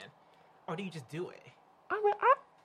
Now, if it's somebody who I just broke up with, then no. Okay. I think that's kind of off limits. Mm-hmm. But if somebody that you talked to a couple of years ago, then I don't think I have a problem with it. You have a problem with it? If you have a problem with it in a small community, you're going to be single all your life. No, don't say that. I don't know. Nikki, what do you say? I don't want my girlfriend dating my ex. I'm going to say that's what I want. No, I don't. That's hands off. Right. Hands off. Hands off. That's taboo. You don't do that. Ever. Don't date any of my exes. 10 years down the road. I'm sorry. Mm-hmm. Really? That's bad. There's a reason why he was an ex. Let me and you think knew, what goes and you around know what I comes went around. through. That's, Right. You knew what it's a girlfriend code. Yeah, it's a girlfriend code. You don't do that. You don't do that. I need to write this. You rewrite that code for y'all. What are you going to say exactly? To me, I have friends who have dated people. Okay, so what about it that you were with? Like, we're just dated. Like, we're on a couple of dates. We're kicking it. Just hanging out. What's next? Okay. He was my friend with hooking up. benefits. Let's use that word that you maybe hooked up with. Okay. I don't. I still say if we had any kind of anything intimate moment, or we tried, if it didn't work out, I don't want you dating my ex. I don't. Okay. I don't. Okay. I'm not there yet. Okay. All right then. And I'm gonna be honest. Guess I've been doing it wrong. Yeah. I'm not gonna have my. Yeah. I don't care. Really? Hey, you know him, don't you? Yeah. Oh well. Those awkward moments. Well, yeah. I'm coming to your house awkward. Look, I'm coming to your house. You know, you take somebody over the house, they already know where everything is. You're like, okay, oh yeah, I forgot y'all. Okay. Never been an issue, but okay. Oh, wow. Let's bring this up. So, talking about relationships. So, let's say that you finally met somebody that you really are feeling, you digging. Nice. Your parents and your friends don't like this person. Does it matter? You know, I would like to say it does not matter. Uh-huh. But if nobody likes something, it's a problem. I must be overseeing something. I must have my blinders open on. But I don't need anybody's approval. But I like to have the support from my family. I'm family oriented. I have a great relationship with my parents. Hi, Mom, Dad. I know. I have a great relationship with my parents, and I would like for them to have a good relationship with who I'm dating because I spend a lot of time with them. But I have boundaries with them with that also. I don't know. Nikki, what do you say? Does it matter what the people think? It does, but at the end of the day, you're going to do whatever you want to do. Right. But your parents will tell you, I told you so. I told you so. Sometimes we can see things that you can't see. Right. Right. If you're in the frame, you can't see the picture. Right. And I guess it depends on why they don't like them. Like, why don't they like them? Well, sometimes parents, they get that feeling. They have that discernment or they have that intuition. And it tells them, or they've seen that person before. They've seen their kind before. And they go, no, not my baby. You won't do the same thing to my, you know what I mean? And I don't know if that's stereotyping or what. You have that gut instinct. Gut instinct, yeah. What about you, Will? I've been in that situation a lot of times. No, they'll get over it. Wait, what just happened? So, I just want clarification. They'll get over it. Look, for the listening audience, what I'm talking about. So, your family and your friends, nobody liked that person. And it's usually for, okay, hopefully my mom's not listening. My dad's not listening. Okay. Because growing up in my part of North Carolina, it was like two sides of the tracks. My mom was from like uppity side of the track, and then my dad was from another side. My dad's side of the family were darker people, and then my mom's side was lighter people. So for some reason, I've always been attracted to darker skin tones. And my mom, and like when I take them to North Carolina, my mom's side of the family would treat them so wrong. I mean, it didn't bother me. They eventually grew to love, whoever I was with, but they've had made jokes about, stuff like that. And I was like, it didn't bother me. Right. I've had friends who've been like, I know something about that person and, you shouldn't talk to them. I'm a different person. It's a different situation. I can't go back, like you said, and say, why didn't y'all tell me? Because they did warn me. But I've always been really liberal about that. Right. It's never bothered me. Right. That might also mean why I'm kind of in and out of relationships lately, these little rebound relationships. Maybe I need to listen a little bit more. Right. But I guess it depends. Are you dating the person just to have fun, or are you dating to marry? It depends upon your why. I am 160 years old. I am dead. I tell everybody, look, I'm not in this to be doing a whole bunch of little mini dates and stuff like that. My goal is to settle down. That's where I'm headed to. Right. So if you think this is just going to be a fly-by-night, you spend all my money, blah, blah, blah, the wrong person, wrong time. Should have caught me like 20 years ago. I know, that's right. But yeah. Our next guest is going to call in soon, Mr. Guy Anthony. He's a young guy who is diagnosed with HIV as a teen. And right now he's a well-respected HIV and AIDS activist. He's written a book. This is him, actually. We're going to call in. So, Mr. Guy Anthony, welcome to the show. How are you, Guy? Hey, how are you? Doing well. We were just introducing you. But you know what? I'll let you do that yourself. I'll let you do that. Mr. Guy Anthony, tell everybody who you are, sir. Oh, okay. We're going right into it. I love it. My name is Guy Anthony. I am a community mobilizer. I do some consulting for some pharmaceutical companies. I'm the president, CEO, and I guess founder, founder of Black Gifted and Whole, and which is a nonprofit here in D.C., and what else do I wrote a book called Positively Beautiful. I do some rapping, some singing, just everything, man. I try. That's awesome. So your whole platform, you want to remove the stigma of HIV and AIDS. I do. Yes, I was infected with HIV at age 19 through sexual assault. And what's so interesting now is that obviously I never even told anybody that it happened, especially, any police officers or any law, because I didn't feel as if I was worth saving. Mhm. And so I think I've sort of spent my entire life trying to, or at least get other young black gay men to understand and know that they are worth saving. And so that's what I've been able to do through Black Gifted and Whole, my initiative, my nonprofit, what I've been able to do, for being the face of a couple of these pharmaceutical company ads, and also what I've been doing with the White House and National Black Justice Coalition. Just really trying to go into these high schools, meet young black gay men, and affirm them where they are and create a pipeline and some support for them when they leave high school. Nice. I like how you turn your pain into purpose. Yeah. I love it. Yeah, I did. It was quite difficult, but I definitely believe in having a support system. It may not be the support system that you were born with, but it's the support system that you create.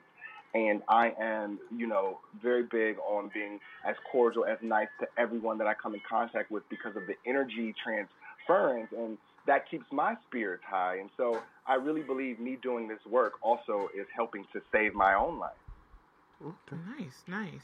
So June 27th was actually National HIV Testing Day. Yeah. How did everything go?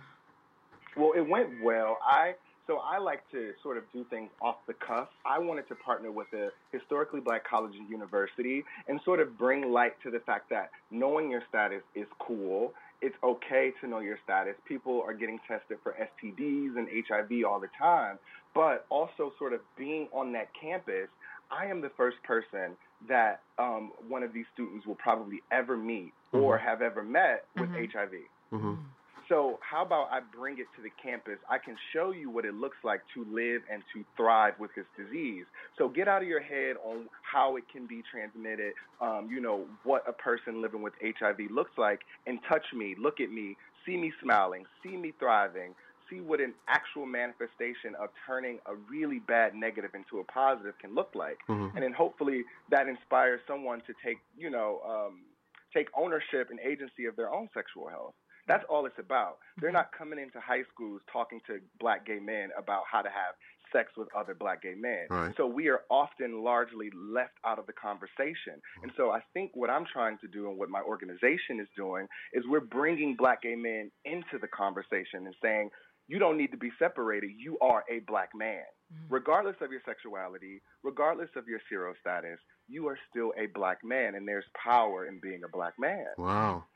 Well, and you were trying to establish that at like some of the Pride events, right? Yes. How was that successful? Did you do that at the DC Pride in May? It was not successful. You would be surprised at how many black gay men are not interested in learning about their own status. Or if they are HIV positive, you'd be surprised how difficult it is to get them in one room with each other. That's because of the stigma. It is. It's because of the stigma. I often Why say is that still there? Well, I mean, we have to go back to the church, right? So let's be honest. There we go. Growing up in our black churches, we are taught that our lifestyles are an abomination. Right. They're not only a sin, they are the worst type of sin. Worst. The worst. And so I can sort of identify with this too because I grew up in a very religious family. And so even to this day, my face is on billboards and bus stops, but my mother and I, we never talk about my gayness or my HIV. How do you think your parents feel? We've gotten into a much better place. Okay. I must say, my mother is Bible Belt all the way. You hear me? But she respects me, and that's what I fight for. You don't have to agree with my lifestyle. You don't have to like it, but you have to respect me. And so I think once my mother realized that, okay, Guy is no joke. He takes care of himself. He takes care of himself well. And he demands respect. And so that initially, that changes our relationship. That changes the power dynamic. Because I'm not necessarily just looking for you for inspiration or love. No, I have that. I'm saying you can be a part of this world. And so I think that's what is missing from people living with HIV. They're not really standing up and saying, no, you will respect me. You will love me because there's nothing wrong with me. But and you know I what? think that's the conversation that we need to sort of be having and shifting what HIV looks like. Okay, that's externally, but even within the community, there's still those stigmas going around. Oh yeah. In the community. I think it boils down to access, right? So I live in D.C. and I've lived in L.A. and I've lived in Philly and I've also lived in Atlanta. And so in all of those different spaces that I lived, I deal with the same black gay men. They all pretty much look alike, but the level of access is different. The conversations that we are having about HIV are not being had in Detroit. They are not being had in rural Georgia. Right. They're not being had in these red states that have not expanded Medicaid. So do you understand what I'm saying? So it's a systemic error on us. It's not necessarily. I'm not putting all the blame on black people. God, how can I? I mean, 300 years enslaved. Hello. Yeah. But right. but I'm saying, a lot of it is systemic, right? And so there are 32 states right now that I can go to jail for not disclosing my HIV status to a partner. Say that again? There are 32 states right now that I can go to jail for not disclosing my HIV status to a partner. And let me break that down in a little bit of context, right? And so I have a really good friend. His name is Robert Suttle. When you guys get a chance, Google him. He's an awesome guy. And he was jailed, I believe, up to 8 months because his partner sort of was upset that they decided to break up, and Robert has HIV and the partner does not. And so the partner goes to the police in in Baton Rouge, and, files a police report, says that, this guy tried to give him HIV. Although he never seroconverted, my friend was jailed for 8 months for endangerment. Wow. So it's systemic stigma, too. It's not necessarily just the way that we think, but it's also, I'm not going to say anything because I can possibly be jailed for this. So it's deeper.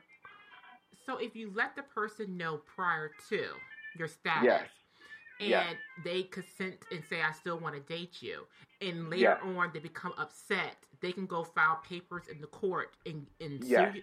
Wow. Now, some states won't uphold it, right? Like, so, maybe like New Jersey or something, they have a lot of stuff going on. But in the place like the South, where racism still exists greatly, I mean, it exists in the North, but, when you go down to certain rural parts of Georgia, you can see the difference.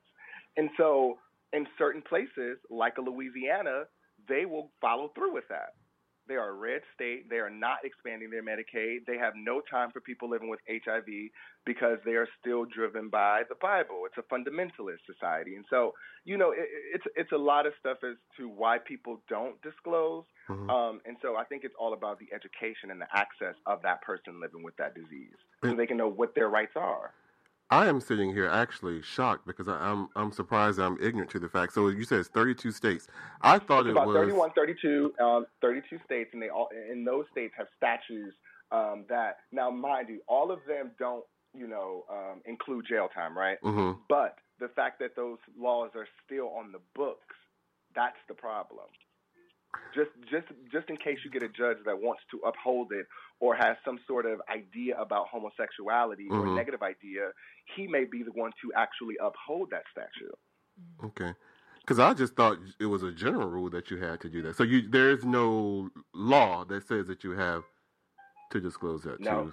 No, because those laws aren't based on science. Those laws were put into place about 30 years ago when it actually was deadly to have HIV and not tell someone because people were dying like flies. Oh, got you. So do you see what I'm saying? So what we're trying to do and what, a lot of my friends here in D.C. on the Hill, since we're in such close proximity to the Hill, is sort of get those laws changed. But it's difficult because those laws are 30 years old. And so people are like, well, no one really wants to tackle the HIV topic, if you think about it. No one wants to. It's very sensitive. And so there are certain people that I talk to that are my friends that said, well, Guy, I think he should have been jailed.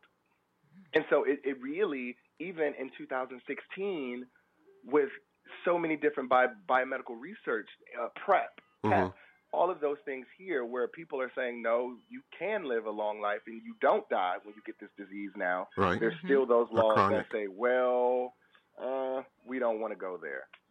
Wow. So not only are we fighting people like me that are living with HIV, not only are we fighting a social battle, a civil battle with other people, we're also fighting a systemic battle. Because just because D.C. doesn't have it, but guess what? Maryland and Virginia both have those laws. Do they? Wow. Yes, I'm not they surprised do. Virginia does. Yes. Oh, Virginia, of course. That's where we are, yeah. They are fighting the expansion of Medicaid with all their might. So, it's just those kind of things that sort of, that means that my fight is not done. I still have friends dying from pneumonia, related to HIV. So I know that my work is far from over. Mm-hmm. Now, you know what? I have a lot of friends who live with the disease, who are not as vocal, who are not as proactive as you are. What aside from you having the disease, what prompted you to want to be an activist for it? Well, so on such a large scale? I like to call myself an artivist, right? I mean, because I'm an artist first. Like, let's be clear. Like, I went to school for 12 years for theater, for dance. Oh, wow. I'm a theater geek. So, I'm a rapper. I sing. So these are all the things. I'm into fashion. I went to school for fashion, too. So these are all the things that I was immersed in before I became positive. So when people really meet me and look at me, I was a good kid, right? I mean, I was molested as a child, but ultimately, I did good work. I never got in trouble. Yes, ma'am. No, sir. That kind of thing. And I was sexually assaulted. So that changed the trajectory of my life. And so there are so many people that were like me that were like, well, I wasn't sexually promiscuous. And not saying that that's the only way that you can contract HIV, but that's the stigma related to it, that you have to be this promiscuous person. And so when I found out that I was HIV positive, I moved to Atlanta, and I really wanted to immerse myself in Black culture.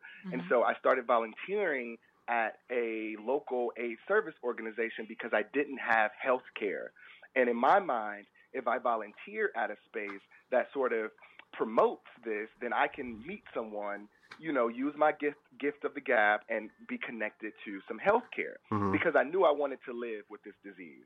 I know I didn't want to die. I had attempted suicide a while ago. God kept me here for a reason, so I needed to figure out what that reason was. And then so after one day in particular, I was having a cocktail party at my house with one of my roommates. And at that time, there were like 6 or 7 of my best friends there. And each of us had HIV, but any of them knew it.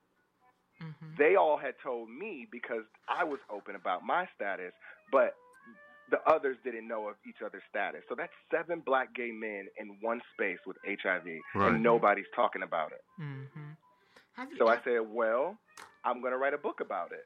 And I say, I have to be fearless enough, because I tried to do research on Emory's campus. I went to Morehouse. I even went to Clark and Spelman, just really looking for literature that spoke to my existence. And there was nothing. There was nothing, y'all. The closest I found was a book by Lettucey that Essence magazine had written. That was it. And so I figured, well, I should tell some of these stories of my friends, of other Black gay men that are not dying. They're not sitting home, wasting away. They're dating. They have great sex lives. They have great careers. They're in school. They look amazing. I wanted to tell those stories. And so Positively Beautiful was sort of born from that perspective. And it's a book of what you interview people, or what is the book? Well, it's a book of affirmations. One of my readers called it an almanac because it has like anecdotes, it has stories. There are 3 of us that I featured in the book, and we all seroconverted in different ways. So that means we all contracted HIV in different ways. And so I wanted to be clear that I wanted to tell these stories from a place of vitality and not morbidity. We ain't talking about death in this book. We're talking about all the, and so the way that we sort of buried the stigma to the disease is I asked each of them to write a letter to themselves pre-diagnosis. And so that was you identifying what happened, how you felt in that moment, and you are burying that.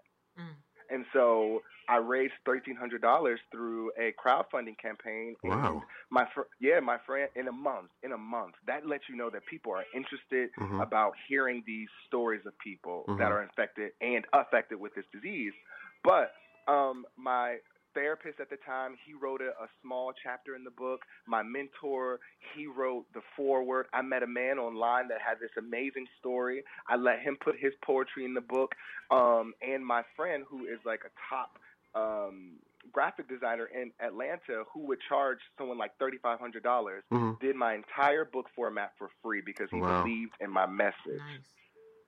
And so I can speak to the power of making people feel connected to a cause, and so you walk in it your just sort of- purpose. I'm walking in my purpose. Yes, and you are. It's scary. It's so scary. You know, it's beautiful and it's scary because there is no, there is no groundwork laid out for me in the sense of what I want to do has never been done. Trailblazer. But when you're in the trenches, you don't look at it as trailblazing. You look at it as life or death. Right. And one thing I want to say is I never heard you say, "Why me?" Despite how you contracted HIV, you're not you don't have pity upon yourself. You definitely and I want to be clear that took me a while to get here. Okay. So there was drug abuse. I was addicted to cocaine while living in LA for 3 years. Literally, what took me out of LA was I was robbed and tied up at gunpoint going to visit a friend. Wow. So that woke me up. And after that happened, my parents sent me a one-way ticket back home to Detroit to just, readjust to life because a drug addiction and being robbed and tied up at gunpoint, it's quite traumatic. And so for a while, I dealt with and I internalized my diagnosis and everything for 5 years before I told a soul. So I think it's, although I can speak openly and honestly and transparently now, I think it's important for me to, make note that it took me a very long time to deal with those feelings. My parents and I didn't speak for a while. She just could not deal. And so you lose a lot, but you also gain so much more. Yeah. Yeah. And then your organization, the Black Gifted and Whole organization. Tell us about that. And I know you gave away your first scholarship. Yes, man. I'm smiling. I wish you could see me. I'm so excited about that. No, because it was a labor of love, and I never thought that it would be an actual nonprofit, But last year, about a year and a half ago, my friend and I, we were watching Black Girls Rock. And I was like, you know what? There is nothing. No, he texted me, and he said, you know what? Black boy, you rock. And I texted him back, and I said, Black boy, you rock. And then the next text was, well, this is our organization. We need to, have an event, blah, blah, blah, blah. So we had some pushback with Black Boys Rock, the name, because there was already an organization with that name. So I came up with Black Gifted and Whole after seeing this piece by 3 Black doctors, Black gay doctors. Oh, yeah. Yeah. Yes, you know what I'm talking about. And they're dear friends of mine now. But Dr. Malebranche, he actually was the first person to connect me to a great doctor in Atlanta. So I just want to plug that out. Okay. But, I watched that, and I just wanted to turn that piece into a production and honor and celebrate Black gay men everywhere, regardless of your socioeconomic status, regardless of your education. I just wanted to celebrate you, especially if you're doing great work in the community. And that's what we did. And so we honored 8 Black gay men from different walks of life, and we had this amazing, spectacular production here in D.C., and it was attended by 350 Black gay men and allies. Man, do you understand? And we had 3 months to plan it because, we had to get sponsorship, and, it was truly a labor of love. But I say all that to say, after that, the outpouring of love from our community, of everyone saying, we need this to be something. Yes. And so I created it, and I enlisted all of my best friends or all of my great friends who I respect and admire to form a board. And we raised money, and we've raised about $6,000 since January on our own without any corporations or any grants. Good. And so we're giving away $2,000 to a young Black gay man named Jawan, who we got into Morehouse College. Awesome. You have to be emotional to be standing there in front of all those people. This is your vision. You started from basically just finding that you were infected, knew that you had a purpose to help other people. What were you feeling when you walked into the event and you saw all the support that you had gotten? Was it overwhelming? It was quite overwhelming. I cried that night. I can imagine. I was on such a high because so many people had said, Guy, I had never seen anything like this before, ever. Yeah. Because not only did we, honor a, strong Black gay men in our community, we also had performing arts involved, which is also a passion of mine. And we had a Black gay opera singer opened up the show. Really? Like, what? People didn't even know that black gay men are into opera or sing opera, but I wanted to say, yes, we are, and yes, we do. Wow. We're multifaceted, and there's a nuance that you have to talk about when you talk about black gay men and the black community in general. We Right. are so much more than what the media portrays us as, and so Black Gifted and Whole is a direct combat to what the media is portraying black and gay to be, and we're saying no, we're all of that, but we're this too. So. Well, you know what, Guy? While we're talking, my publicist is also, I think she has this on Facebook Live, but we have some people who are commenting on Facebook, and we have a question that came in. It says, for those of us that are uninformed, why should it not be required to inform partners about HIV status? What's your answer for that? Well, I think that sexual health is a two-part conversation. I think that before I have sex with you, I need to ask any questions that I need to ask, and I also need to protect myself. I think it is my duty as a human being to protect myself. If someone comes up to me or is approaching me when I'm opening my door or something, and I have a gun and I have a CCW, I'm going to protect myself. And so I think anytime anybody comes at you with an unprotected penis, or you need to protect yourself because you don't know. And so I just think that, sexual health is a twofold conversation of me protecting myself and you protecting yourself. Now, do I think that, positive people, should we disclose? I do. I mean, I disclose off rip because ultimately I want you to know exactly who I am, before anything sexual happens. And you so do it when you first meet them, though? Well, I mean, it's kind of hard now because people Google you and then they'll bring your HIV status to the dinner. You Or can't drive imagine past your picture at the bus stop on the billboard. Yes. Right. Yeah. No, that happened to me literally the other night. But no, I mean, I just think that sexual health is a conversation that, people should start talking about. Too often they wait until after or when they're drunk to, and they really let their guard down. And I just think that having those conversations, making sure that you are also tested every 3 to 6 months is important. Yeah. You go to the doctor to get checkups. I mean, I just think the conversations should definitely be had before any unprotected sex, anything happens in regarding that matter. Okay. So in your situation, how do you talk to people to let them know that it's okay? People who have fears, who may come from those areas where there's not a lot of education about the topic. How do you let them know, they think it's a death sentence or something like that? Yeah. How do you ease their fears and let them know that, it's okay? What's worked for you? I'm a walking testament. I was a treatment adherence counselor for 2 years at a local AIDS service organization here, and I dealt with over 60 HIV positive men, women, trans women, all from the ages of 16 to 66. Wow. Right? And so I am a walking, talking, breathing example of what happens when you take care of yourself. Right. And I mean, and I just think that, it's not about anybody else or how people may feel about you. Let's be clear, you do not have to disclose. I think, if you're not having unprotected sex with anyone, or if you guys are just dating, you do not owe anyone to disclose your HIV status to them. Okay. You do not owe anybody that, right? I don't owe you that. If I'm your friend, I don't owe you to tell you that my mom died. You know what I'm saying? So right. I just think that when it's pertinent, yes, but I want people to be empowered. So it's not about disclosing or not disclosing. I just want you to feel empowered with that choice. Mm-hmm. And if you can feel comfortable with that choice that you've made, then that's your choice. That's your decision. Mm-hmm. Okay. We have another question? Let me see. My publicist, her writing. Remind me to talk to her about her writing. You're right. It says, why is it a problem that there are laws on the books that can send somebody to prison for failing to inform? Well, because look what just happened to my friend. I think Robert Soto is a prime example of why those laws shouldn't exist. He didn't transmit HIV to this man at all, mm-hmm.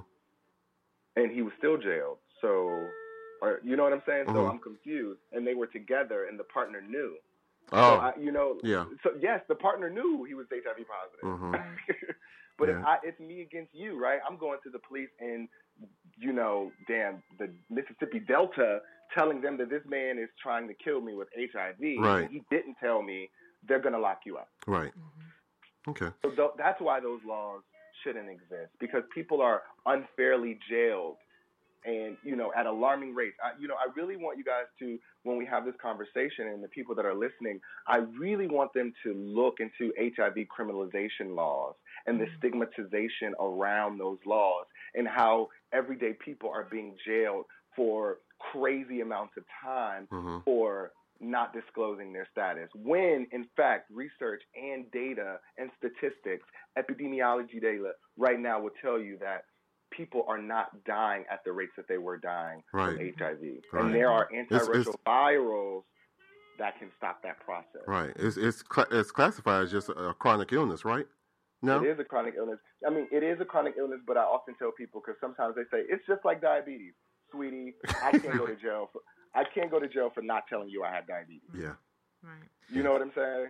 And so I like to frame it in that context. Yes, it is a chronic illness, and I think sometimes the health systems, we've done a disservice by telling people that they can live long and healthy lives, because I think it's not a pressing issue to them anymore. Yeah. In the 80s and the 90s, it was everywhere. People dying daily, weekly from this disease. It was all over New York Times, all over the gay magazines, and now it's not so much. So people think, oh, okay, it's cool. I can live. I can get HIV. I can get some housing or better insurance.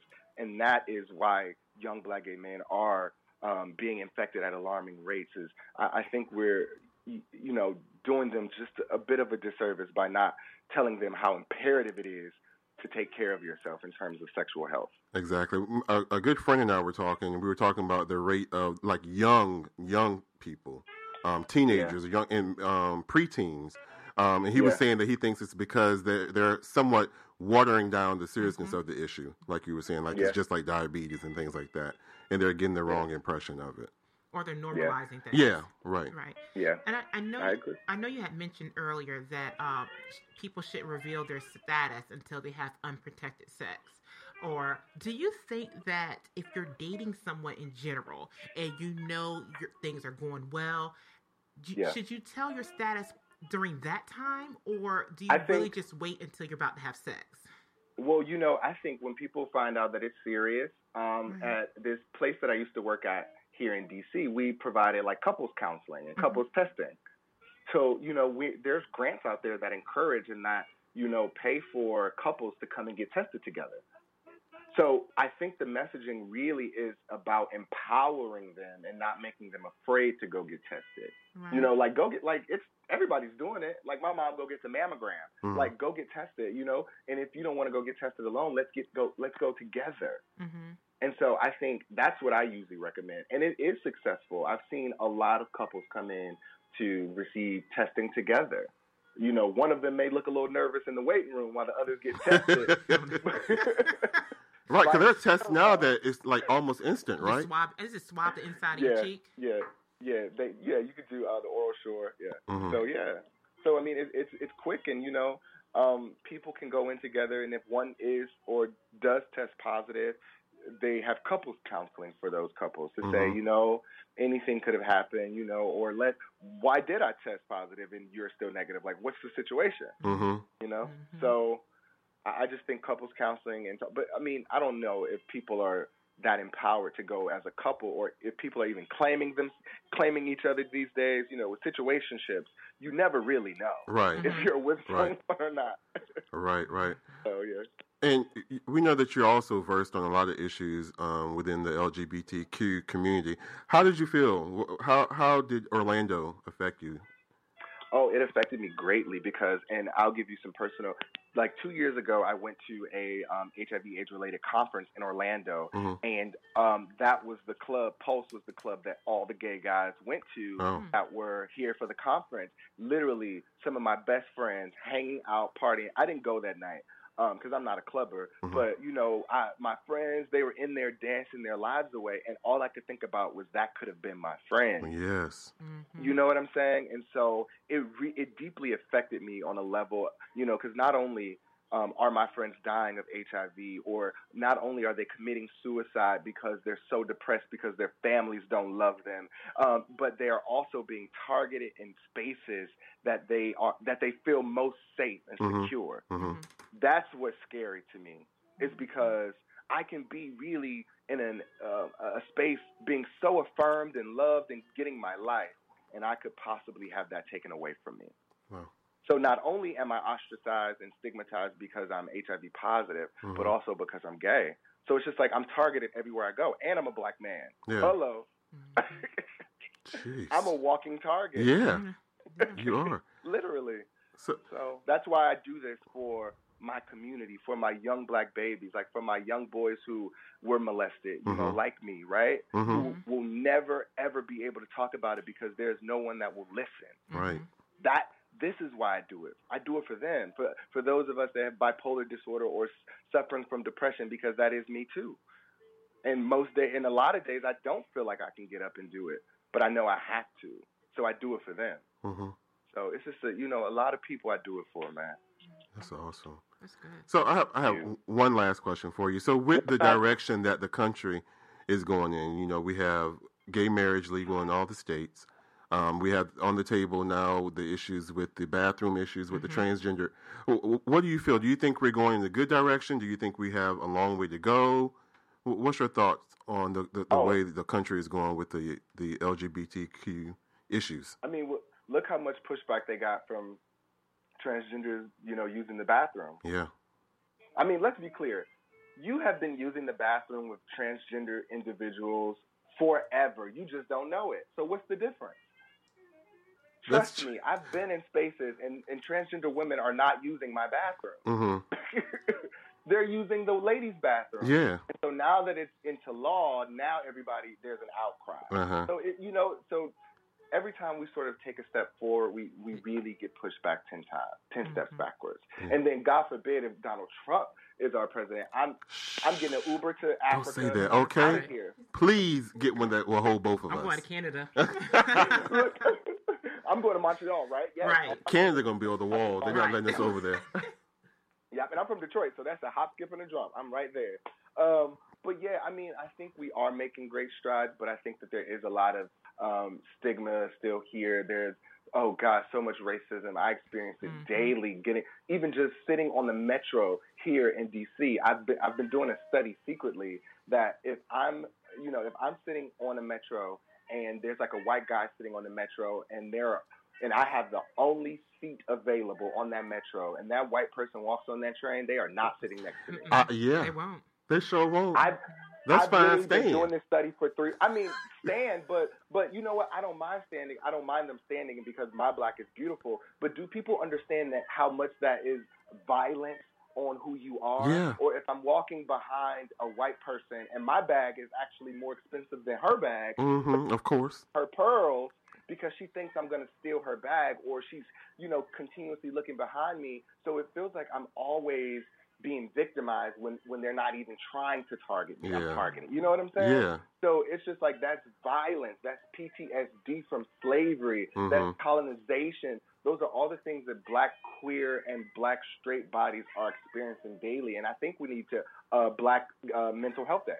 So I'm petitioning next week.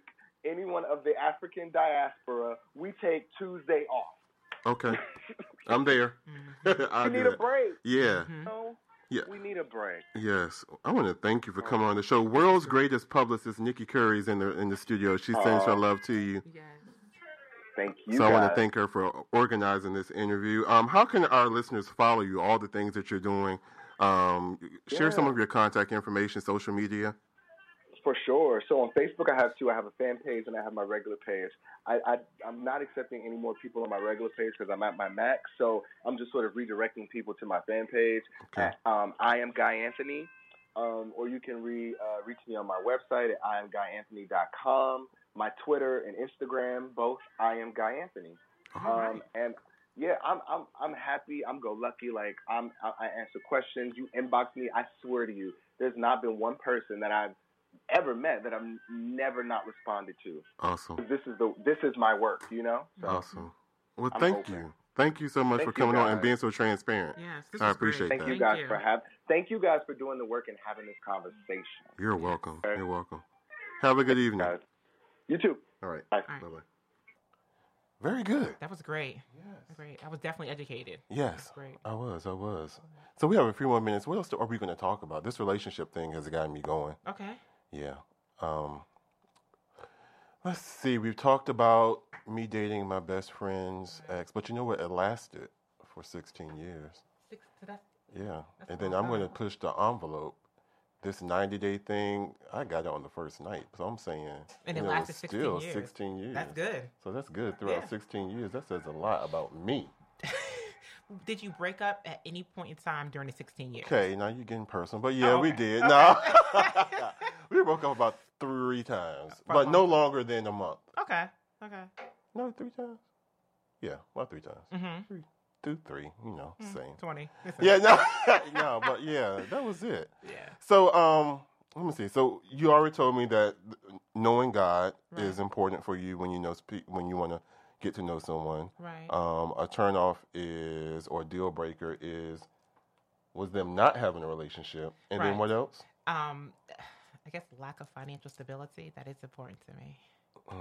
I'm not a gold digger by any means. You know what? When you said that it was up in this top of my brain, right over here. Let me explain. I think that financial security is definitely important to me, and I have dated men before who were not financially secure, and it caused a problem in our relationship because I had money and I was able to do things, and they could not. And even when I was like, oh, don't worry, I'll treat to something a low cost event. It became an issue later on down the road. So money matters in a relationship. It does. Money does matter. And I know I'm not going to take care of you, so financial stability is important. Okay. All right. Do you think there's a perfect relationship? No. I think that there is growth. Relationships are work, and we have to stay in tune with one another.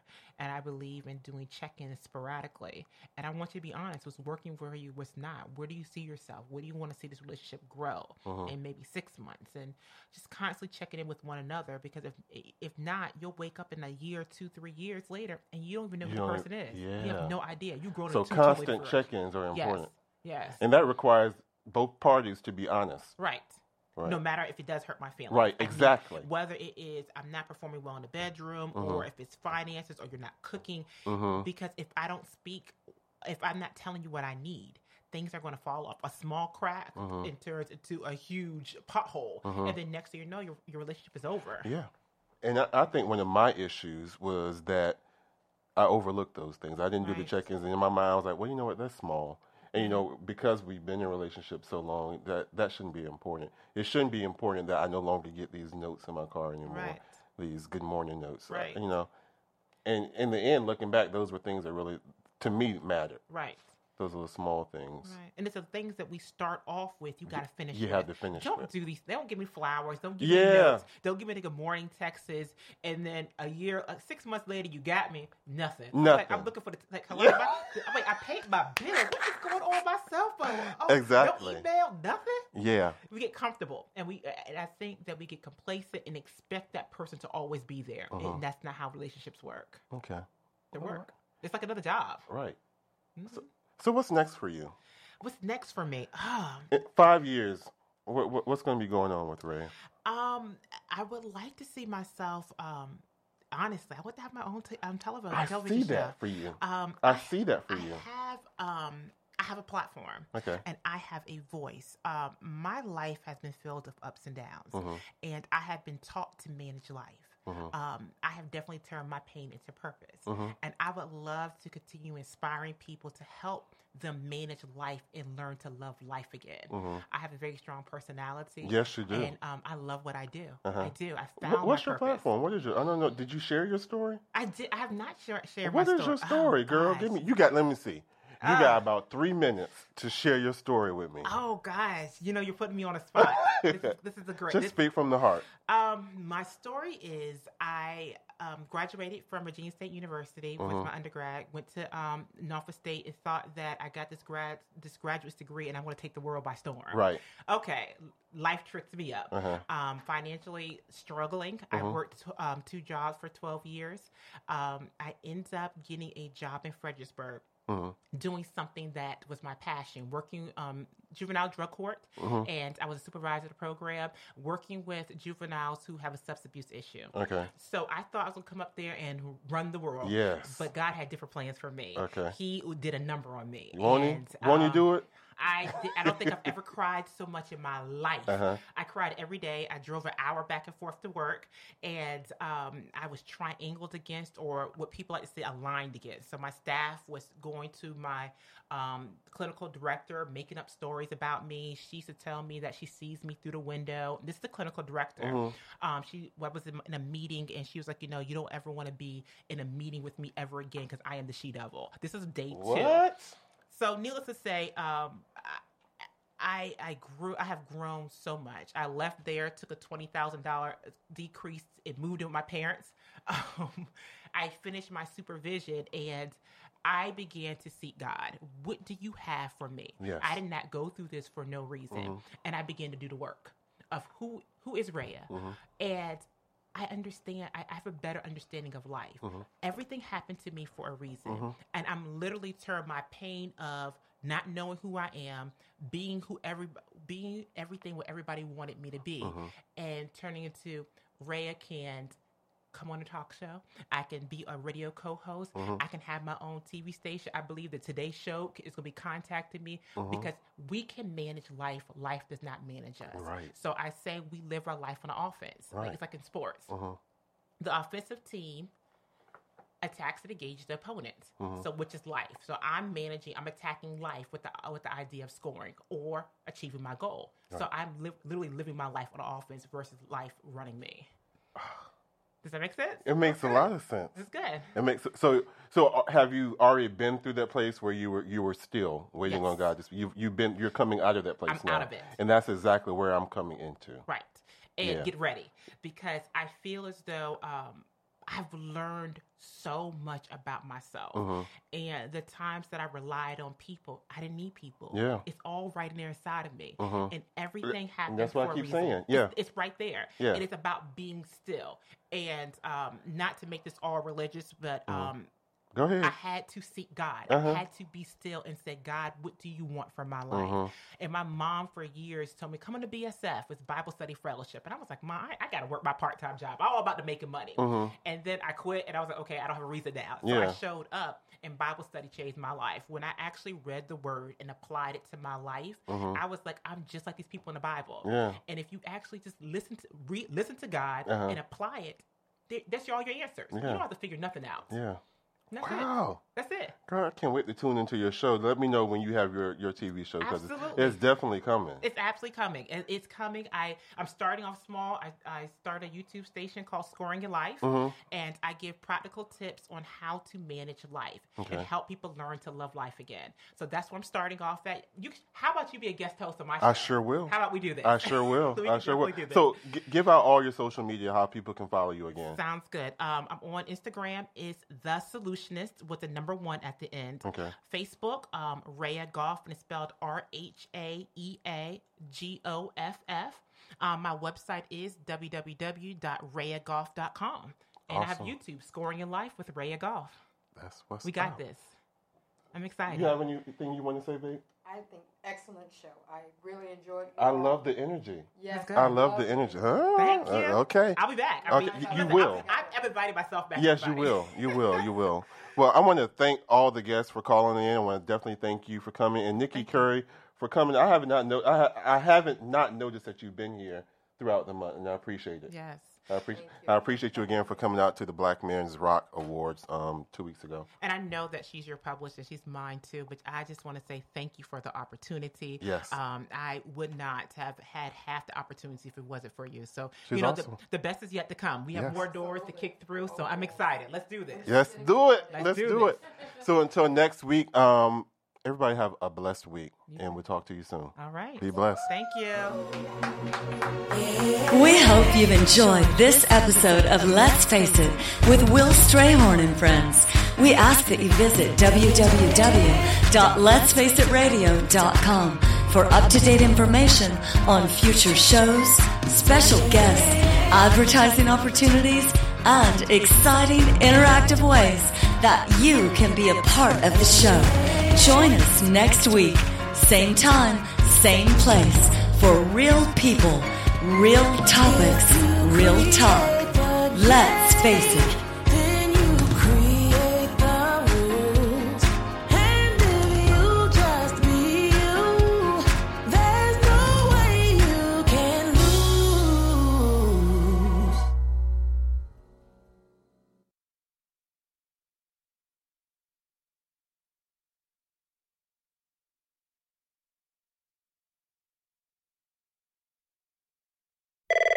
Hi, Fashion Hotline. Help. My family's New Year's resolution is to be more active, but we could use some new styles for motivation. Run into Old Navy. Old Navy? Yep, right now. All Old Navy active styles for the family are up to 50% off. Kick it into gear with leggings, mesh tees, and more. Up to 50% off? Ooh, I'm feeling motivated already. Tops start at just $7 for adults, $6 for kids, with compression leggings and active pants from $15 for adults, $12 for kids. Kids, get a move on. We're going to Old Navy. Hurry in for up to 50% off all Old Navy active right now at Old Navy and OldNavy.com. Valid 1/3 through 1/10. Excludes in-store clearance. What's in store for your business this week at Staples? Cases and cases of confidence. Staples can help give you the confidence that your business is ready for the year ahead with all the supplies you need. Like paper. And right now, when you buy a 10-ream case of Staples multi-purpose paper, you get one free. So you can be confident you're ready for whatever business comes your way. Buy one case of Staples multi-purpose paper, get one free. Now at Staples, where there's a whole lot in store. In store only, limit 10, valid through 1/5/19.